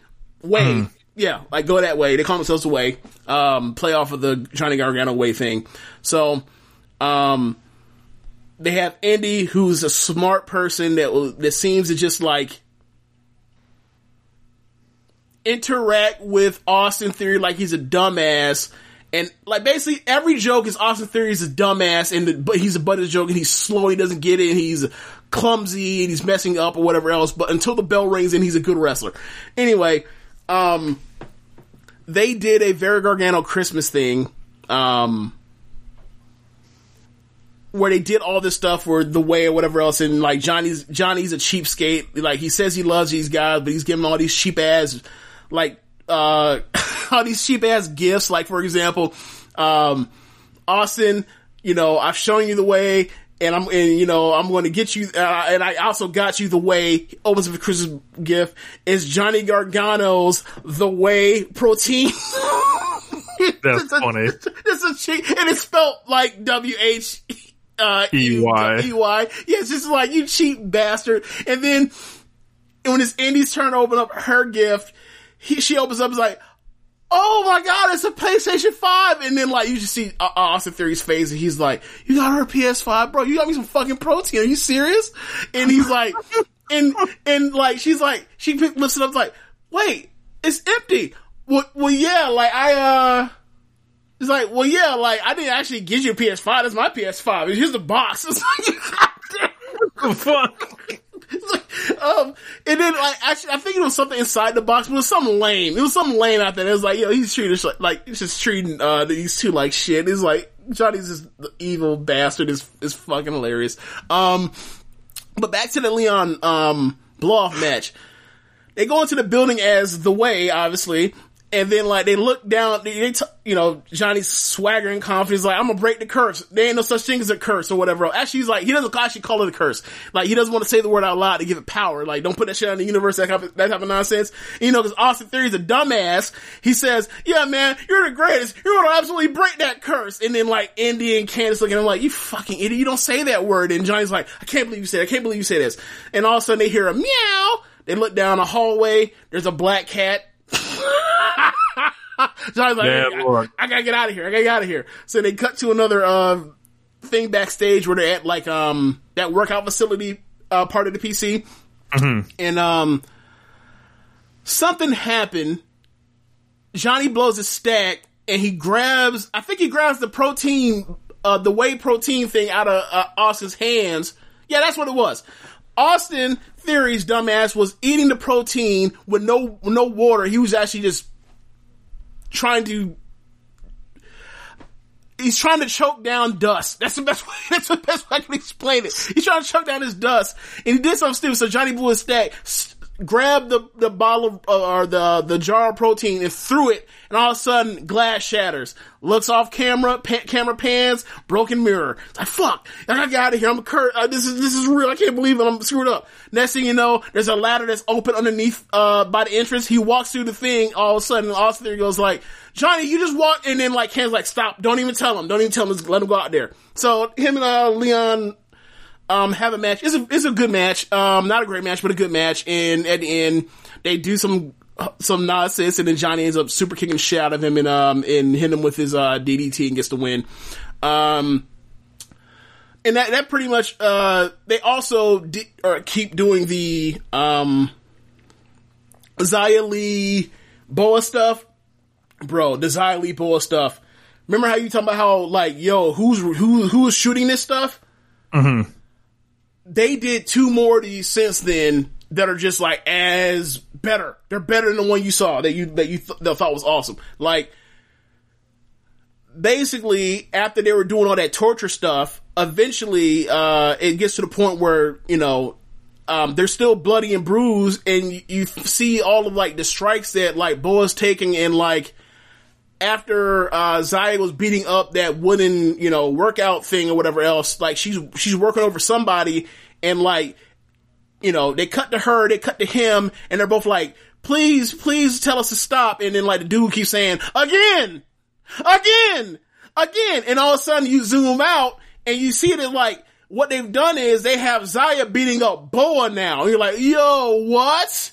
So then like the next week, they're doing the same thing, except like they're not bloody anymore, it's just sweat. And it's like, oh, okay, so like they're beating each other up now. It's like like a martial arts movie. Like they've gone through the hard training, and now they're you know, their skin and their bodies and their bones and their muscles and ligaments have all toughened up. So now they're like, more, bring it, kick me. And she's like, I want to kick him more, and then like more aggressive. And then like the dude that was in on the Shifu dude was like, before was saying, you know, again, now he's like, nah, you good. No more.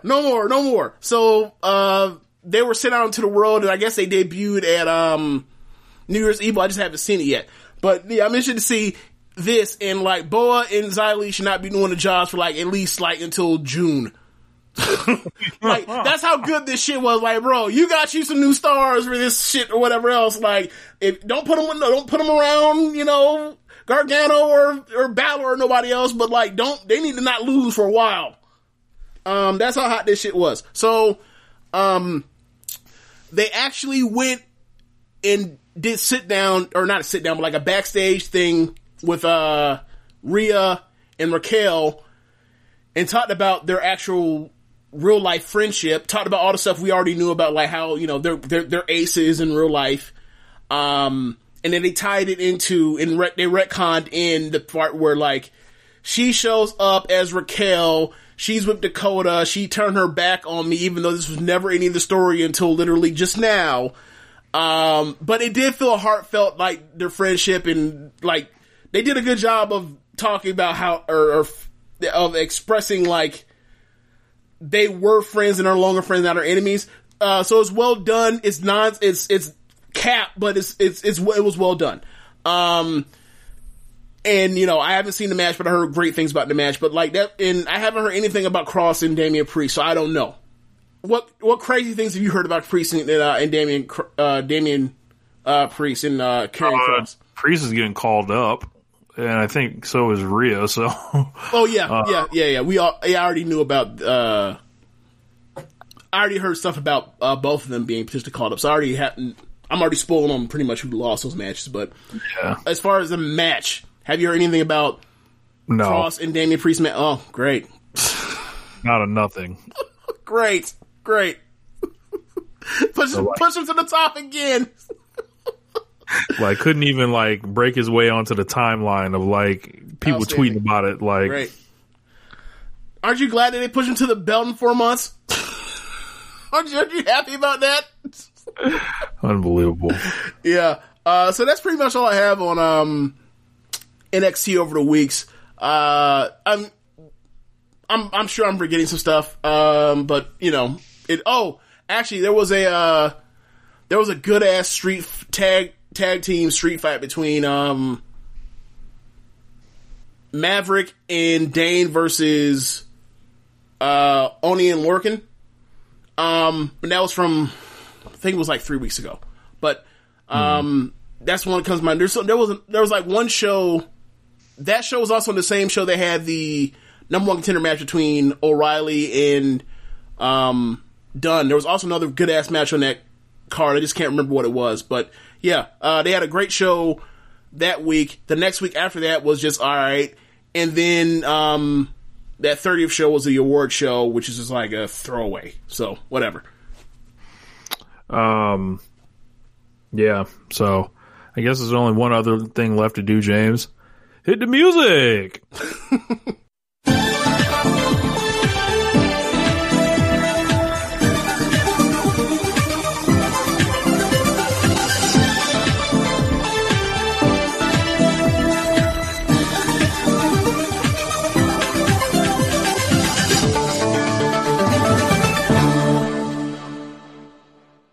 Yeah, man. So Stardom. Wow. I don't know where we last left off with Stardom. We didn't talk about their big year-end show. We didn't talk about Osaka show. So, yeah, man, like, cause it was kind of quiet. Like, they had their Corrigan Hall show on, I think it was the 6th of December. And then we went from there. Like, it was a lot of, you know, Momo and Utami, you know, prelude matches where they're tagging together and then eventually face each other in tag matches. Same for, Julia and Shuri. But, and you know, they also underneath that, the third thing was, you know, Tam breaking up with, Star starting their own faction, Cosmic Angels. So I guess we can just start off with, we just run through their Osaka show. That was December 20th. That was their last big show.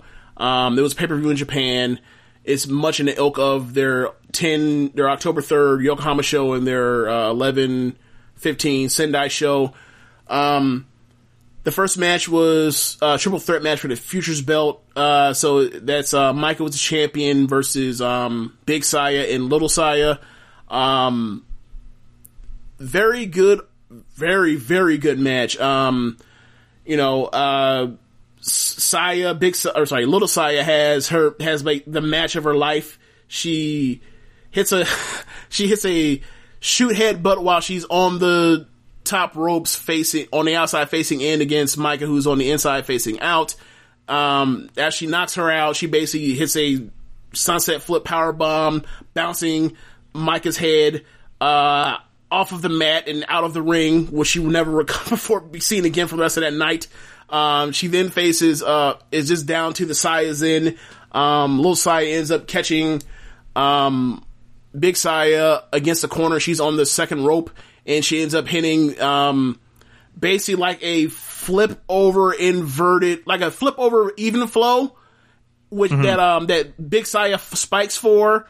And then, Saya ends up hitting, I forgot what she had a finisher for a move, for the win, and she ends up becoming the future champion. She becomes the fourth ever future champion.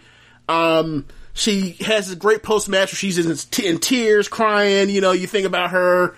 She debuted at like beginning of 2019. She's done nothing but get her ass whooped. She's one of the best like ass kickies in the world.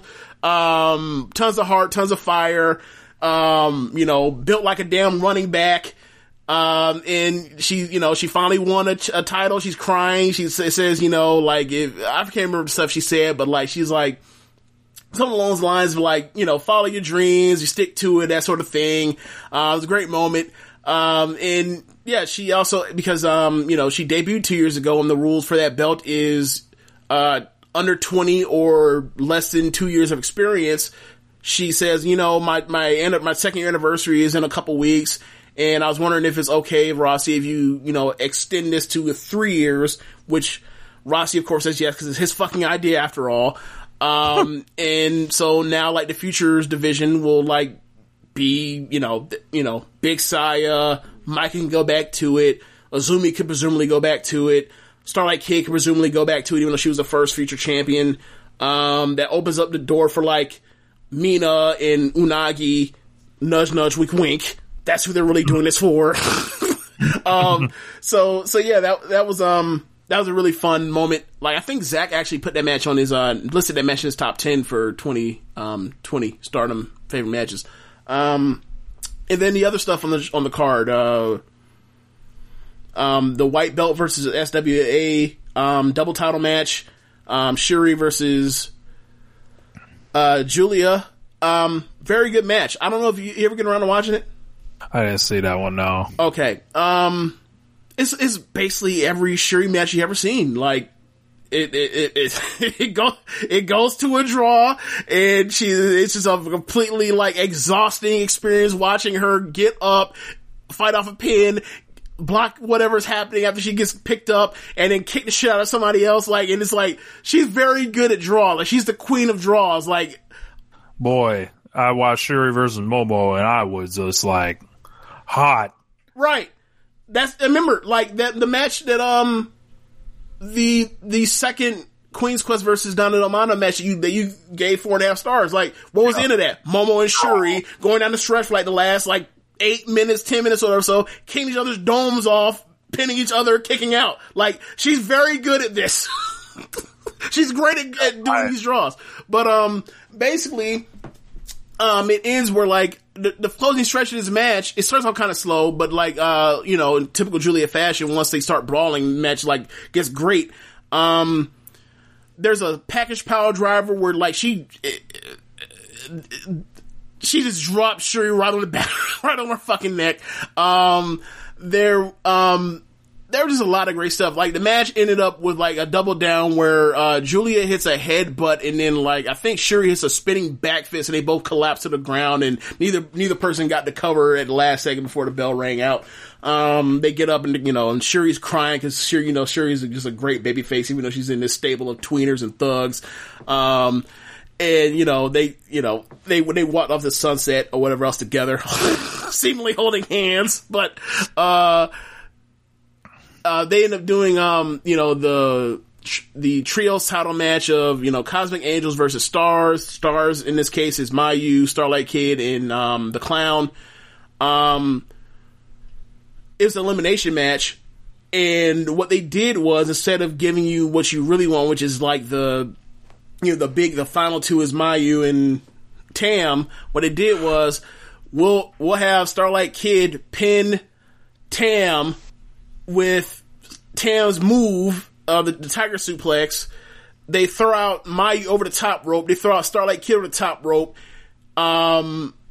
But really, like, it's 2-1. The last person on, is 2-1 where 2 stars and 1, Mina is the last person. Mina eliminates the last 2 in Stars by throwing out Starlight Kid and by, pinning Death, because like the last person you expect to actually like be there is Mina in Cosmic Angels, so like they gave her something by having her be the person to win this big thing.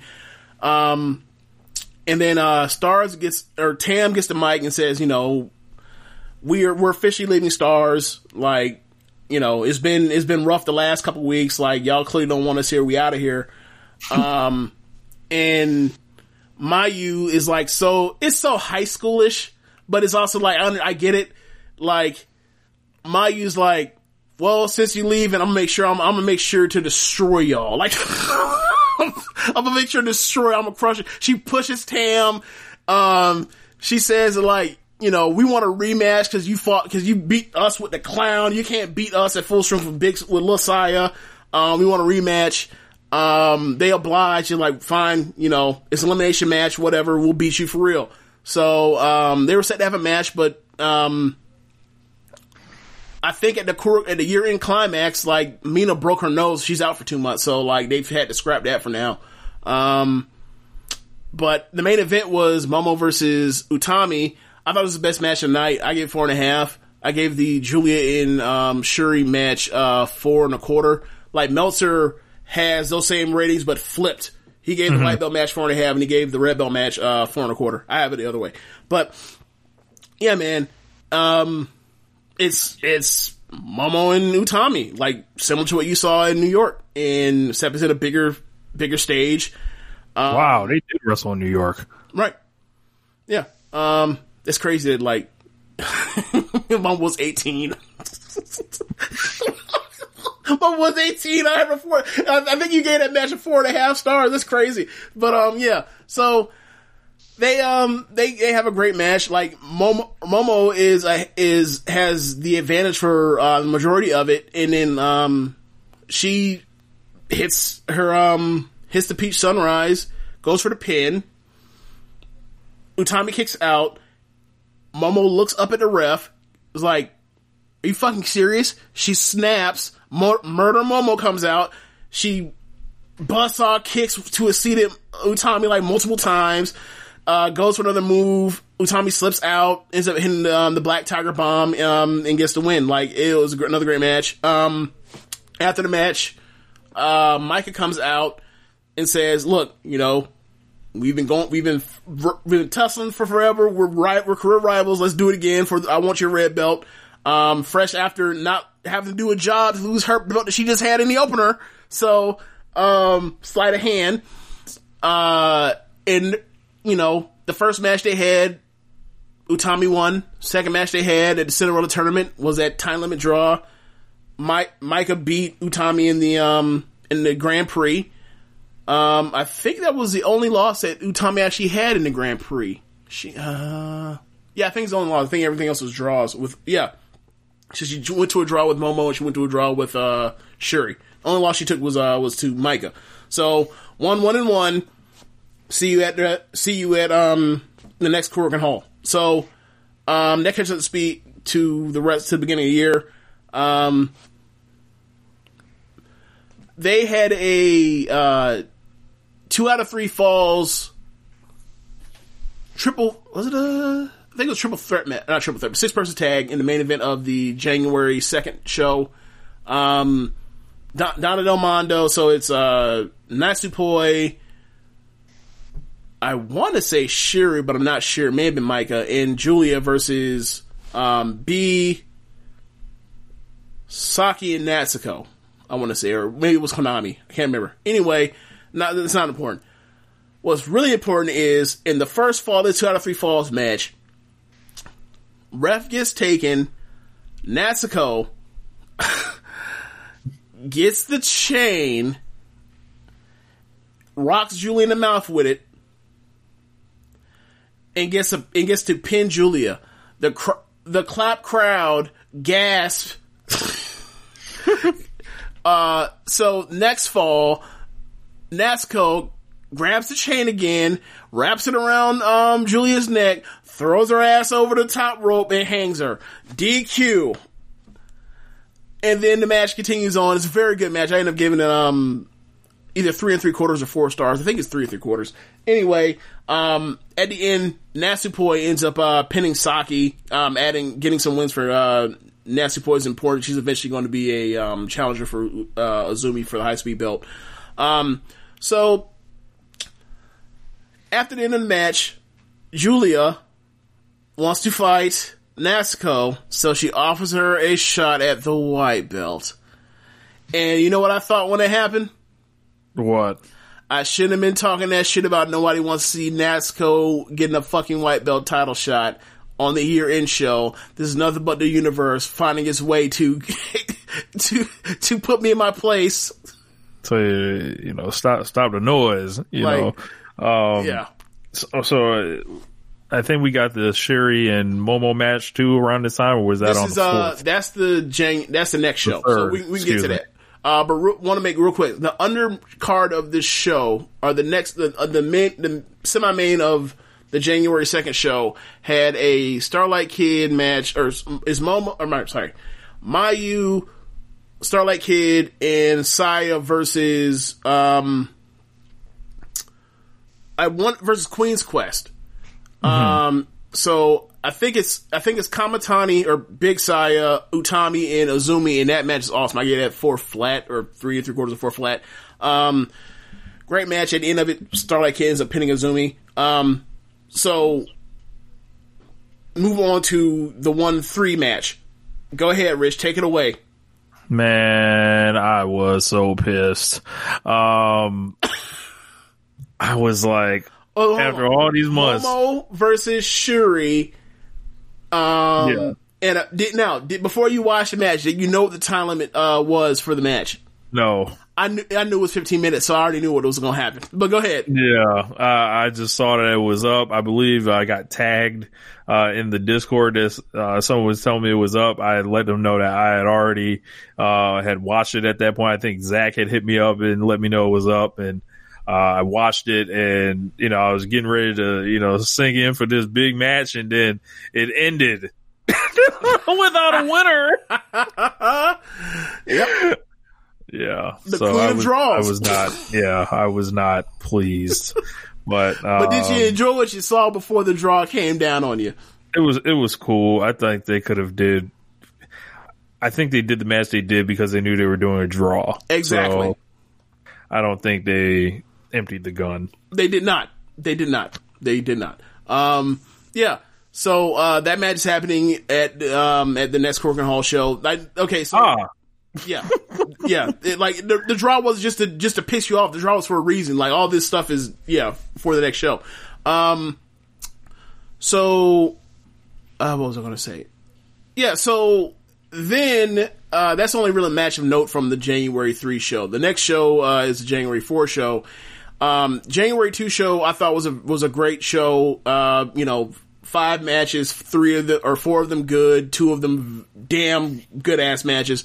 / great matches. And then, the January 3rd show had the Shuri and Momo match, which I thought was damn good.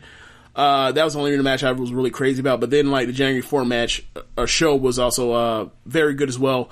The main event, do you watch the main event, Rich? That was the one with the crazy tag match, right? Yeah, with the 9 people. Pure chaos. I told you couldn't make heads or tails. Another, I don't know how to contextualize it. It was just a lot. Queen, it was it was a trios 3-way of not the Queen's Quest, sorry, Stars, Donna Del Mondo, and Oedo Tai. It's B. Priestley, Saki, and Konami versus Natsupoi, Julia, and Shuri versus Starlight Kid, Mayu, and was it Big or Lil Saya. So there's so much. I don't know. You go on your review, because I watched it about a week ago.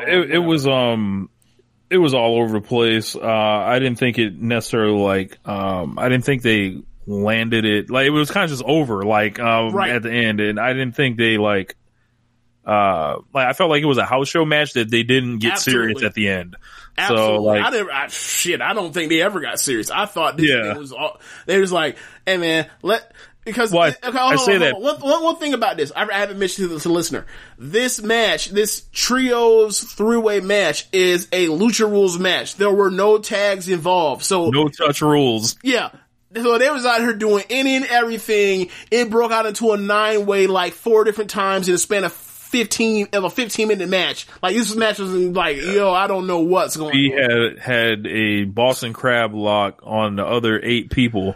Well, that shit was hilarious. Well, it was an octuple head or leg scissors headlock, and then B got the person that was free and decided to turn them over and slap on the Boston Crab because she's a jerk. And then after that, the rest of them over. Yeah, and then after that, she proceeded to walk on all of their backs and then each individually.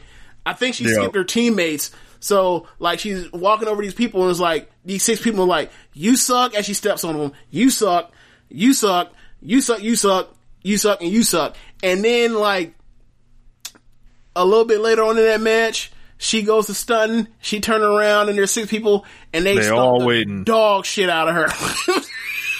there was just so much crazy, like Saya, she's fucked, like she's fucking up spots in like, not ways that are like, yo, this fucked up, this match is like, to me anyway, she fucked them up and like, she fucked them up in such hilarious fashion. I was like, yo, what is going on? Like, the whole time I watched this match, I was like, what is going on? This match is like ridiculous, bro. Like, PWG, indie wrestling, this had all of the good and bad of both that you ever see in a 15-minute match that is just like, they jam like 25 minutes of stuff in this 15 minutes, and the match feels like either it was 5 minutes too long or 5 minutes too short because of like how abruptly it ended. Like it so much happened in this match that it felt like it had to have a conclusion, but then it like ended up almost like a cradle pin. And it's like, what is going on?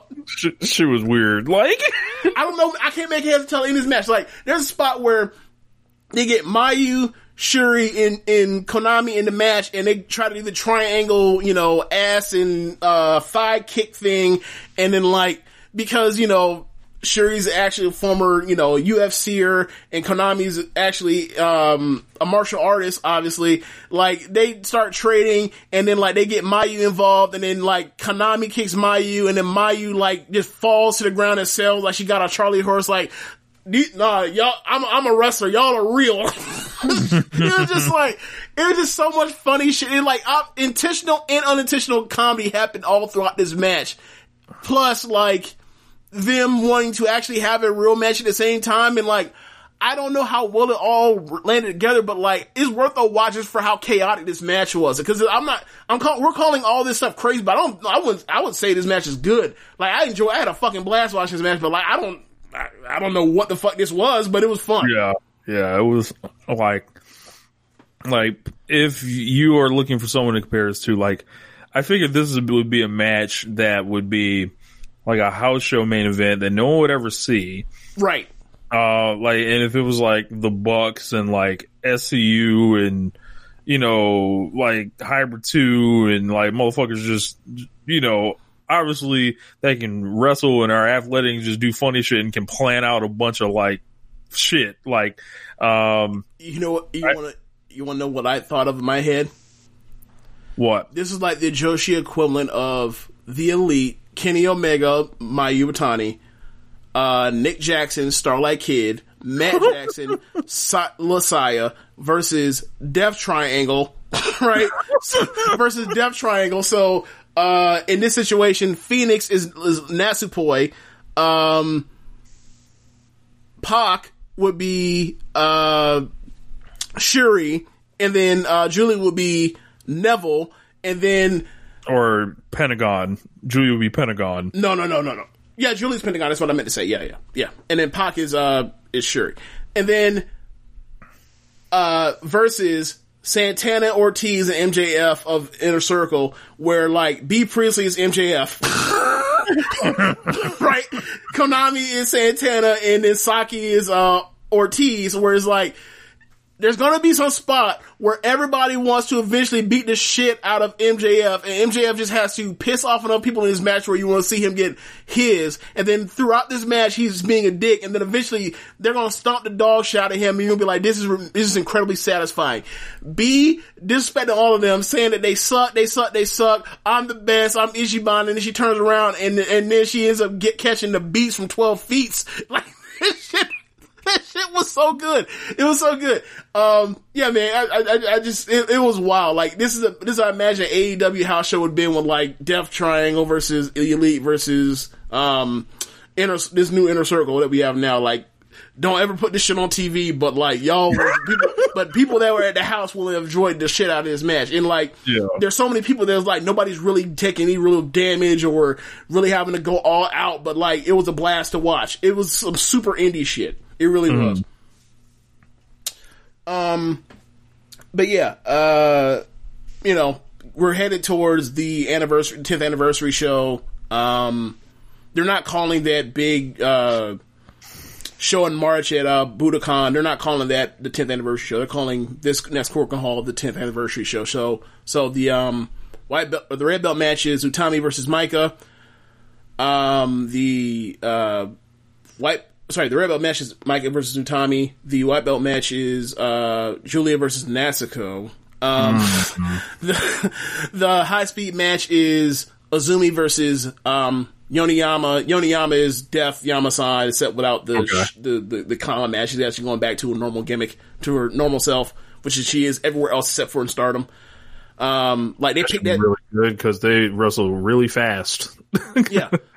And the thing is, like, Yoneyama is, I think she's been high speed champion like at least 3 times, maybe even like as much as many as 5 times. But like she's really good at that whenever she wants to do it.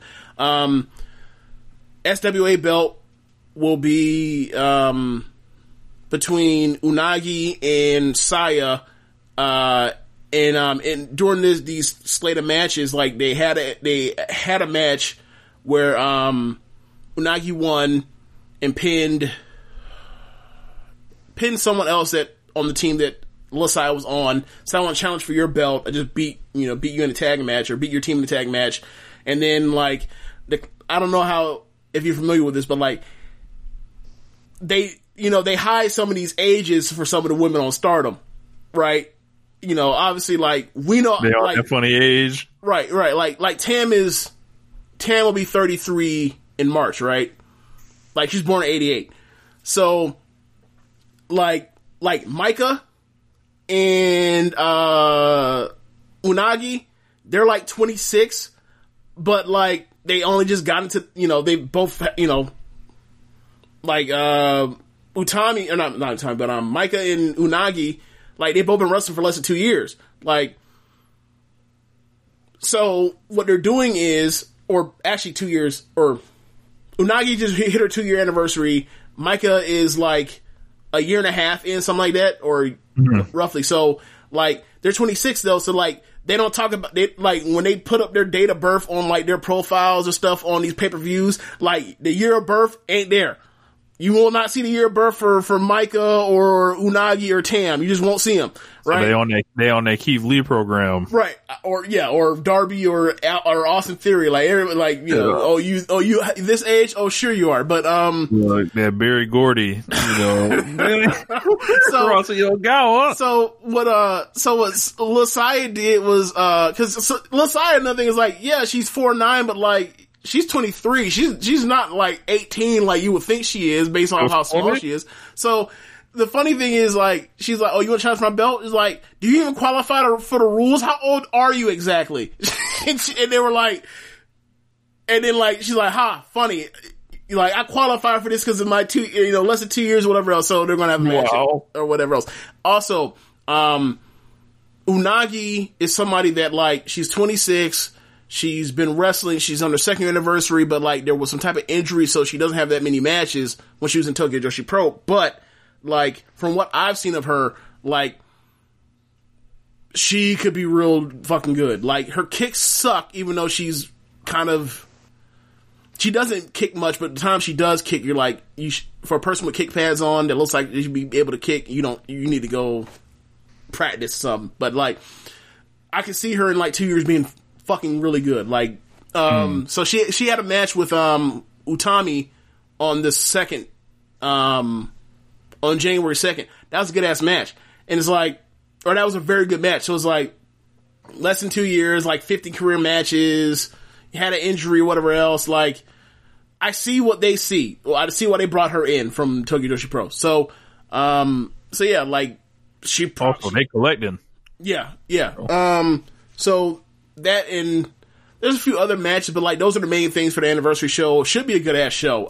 Which thank God, because I was tired of seeing these weak looking Korakuen Hall shows where I'm just like, the only two matches I care about. But whatever. Cause they got these goofy tags in, but yeah, we're here now. We're seem like we're back on pace from or similar to fashion what we were doing like before we got to the Grand Prix, before we started like doing these big monthly shows and then like doing 2 Korakuen Hall shows that are substandard to what you were doing before. So we're back. We awesome. like it's like I'm part of the franchise. Us. But yeah, man, make sure you guys are getting your votes in for the One Nation Radio Awards. We got lots of votes in, interesting patterns breaking, some, a lot of spread. It's weird because there's a lot of things that are spread out and just as many that are like slam dunk. I think we did a really good job with the categories this year. So don't forget, the link will be in the notes. If you have not voted, vote in the One Nation Radio Awards. This is like the time we get to hear from you guys en masse throughout the year. And lets us know, kind of if we're like, it's funny because, I'm seeing some differences, like that would reflect upon our audience in the awards this year. So that's pretty cool to see. So, it's pretty interesting. So James, I don't know if you voted yet, but, I have not. Go ahead and get your ballot in as well. And, then I can eventually start tallying this stuff up. I want to try to do something fun with the award show this year, but I haven't thought of what. So, yeah, so we'll figure it out, but, unless you got anything else, I think we can, did we answer everything in the mailbox or mailbag? Let's see. Let me check and see if there's anything else. I think there might be one more. Okay. There is one more.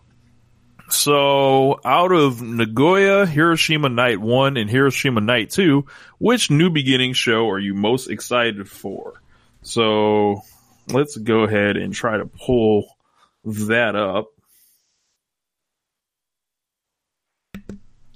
Yep, I'm pulling it up right now too because I have no idea what's on there except for like Tanahashi versus Shingo for the Never. Because that one looks great. Though, like that. So what's the date on that?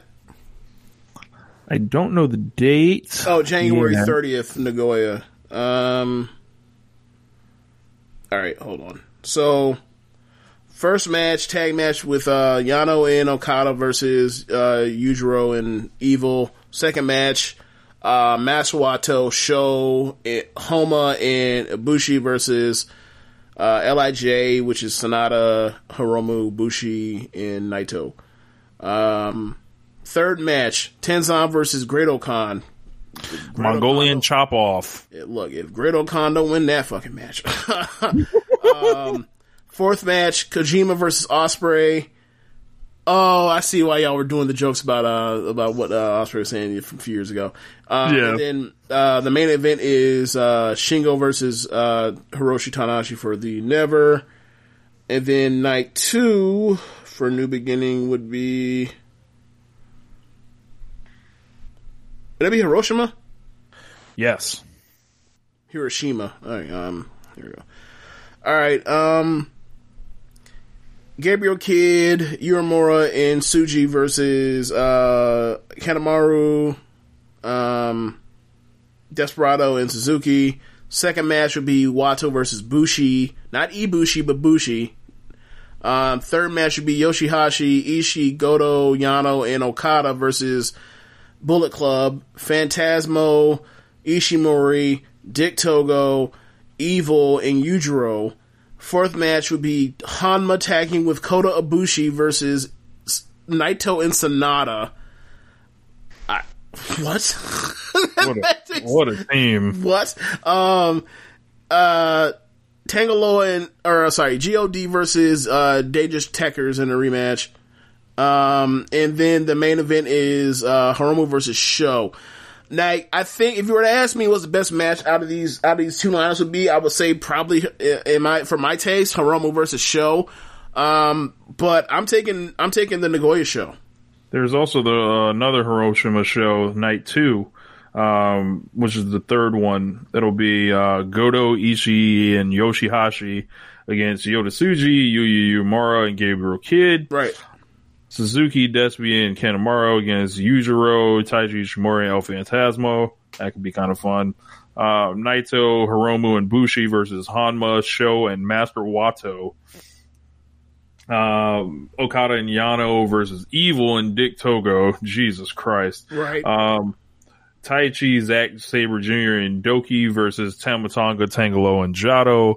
And then the double title match, Kota Ibushi versus Sanada. I don't know, man. I'm going to take the first night. I'm taking night 1. Like, if you ask me, yeah, like, I'll take night one. Like, if you ask me the best match of this entire tour, I'll probably take Hiromu versus Show, just based off of just pure work rate. But yeah, I would take night one as best one. Which is, was it the best, New Beginning show, the second one last year? Or am I misremembering? I am not sure. Wasn't Moxley versus Suzuki in the Dragon Lee Hiromu Chop Fest on the same night? I believe it was. Wouldn't that make it the best? Yes, that would make it the best. I'm pretty sure that means that was the best night. But I'll take the Shingo versus Tanahashi match I've been wanting for a long time. Yeah. Long time Ace of Dragon Gate, Ace of New Japan, like, first time match, like, hell fuck yeah. Kojima and Will Ospreay, I think, has a chance to be really good. Yep. I'm interested in seeing the Great O'Connor brutalize Tenzan, and, you know, the 10-man tag, hopefully it has elimination rules. I hear it might, if I'm not mistaken. If it has elimination rules, it'd be great. Everything is better on elimination rules. Yeah. So, yeah, I'm into that show. So, the Nagoya. Yeah. Besides that, that's it. Yeah. Wow. We actually did this in like less than 3.5 hours, or 3.5 hours. Wow. I mean, we had to review like a month worth of shit for like 4 different federations. Like, yeah. Like 4 different promotions. And to have to talk about these idiots, you know, trying to overthrow the government. Fuck. All right. You know, I guess, you know, so now I have to put this in the description or whatever else, or the show notes. Like, so, I guess I'll ask you this off air, but I'm gonna ask you this on air. I want you to answer off air. Richard, what have been your favorite, busted challenges that you've seen? Anyway, that's the end of the show. Be sure to raise on whatever app you're using to listen to this with. Tell the folks about the Social Suplex Podcast Network. Be sure to visit ProWrestlingTees.com/SocialSuplex and pick up some official Social Suplex Podcast Network merchandise. Be sure to check out the other shows on the network. We have this show, One Nation Radio. We have Keeping It Strong Style, normally on Tuesdays, maybe moving to Wednesdays eventually. On Wednesdays, we have Breaking Clyde Wrestling Podcast. On every other Wednesday, we have Gorman Watching Shit. On Thursdays, we have the Grave Consequences Podcast. On Fridays, we have 8-Bit Suplex. On Saturdays, we have All Things Elite. And on Sundays, we have Great Match Generator. Thanks for listening, y'all. Later. Bust it.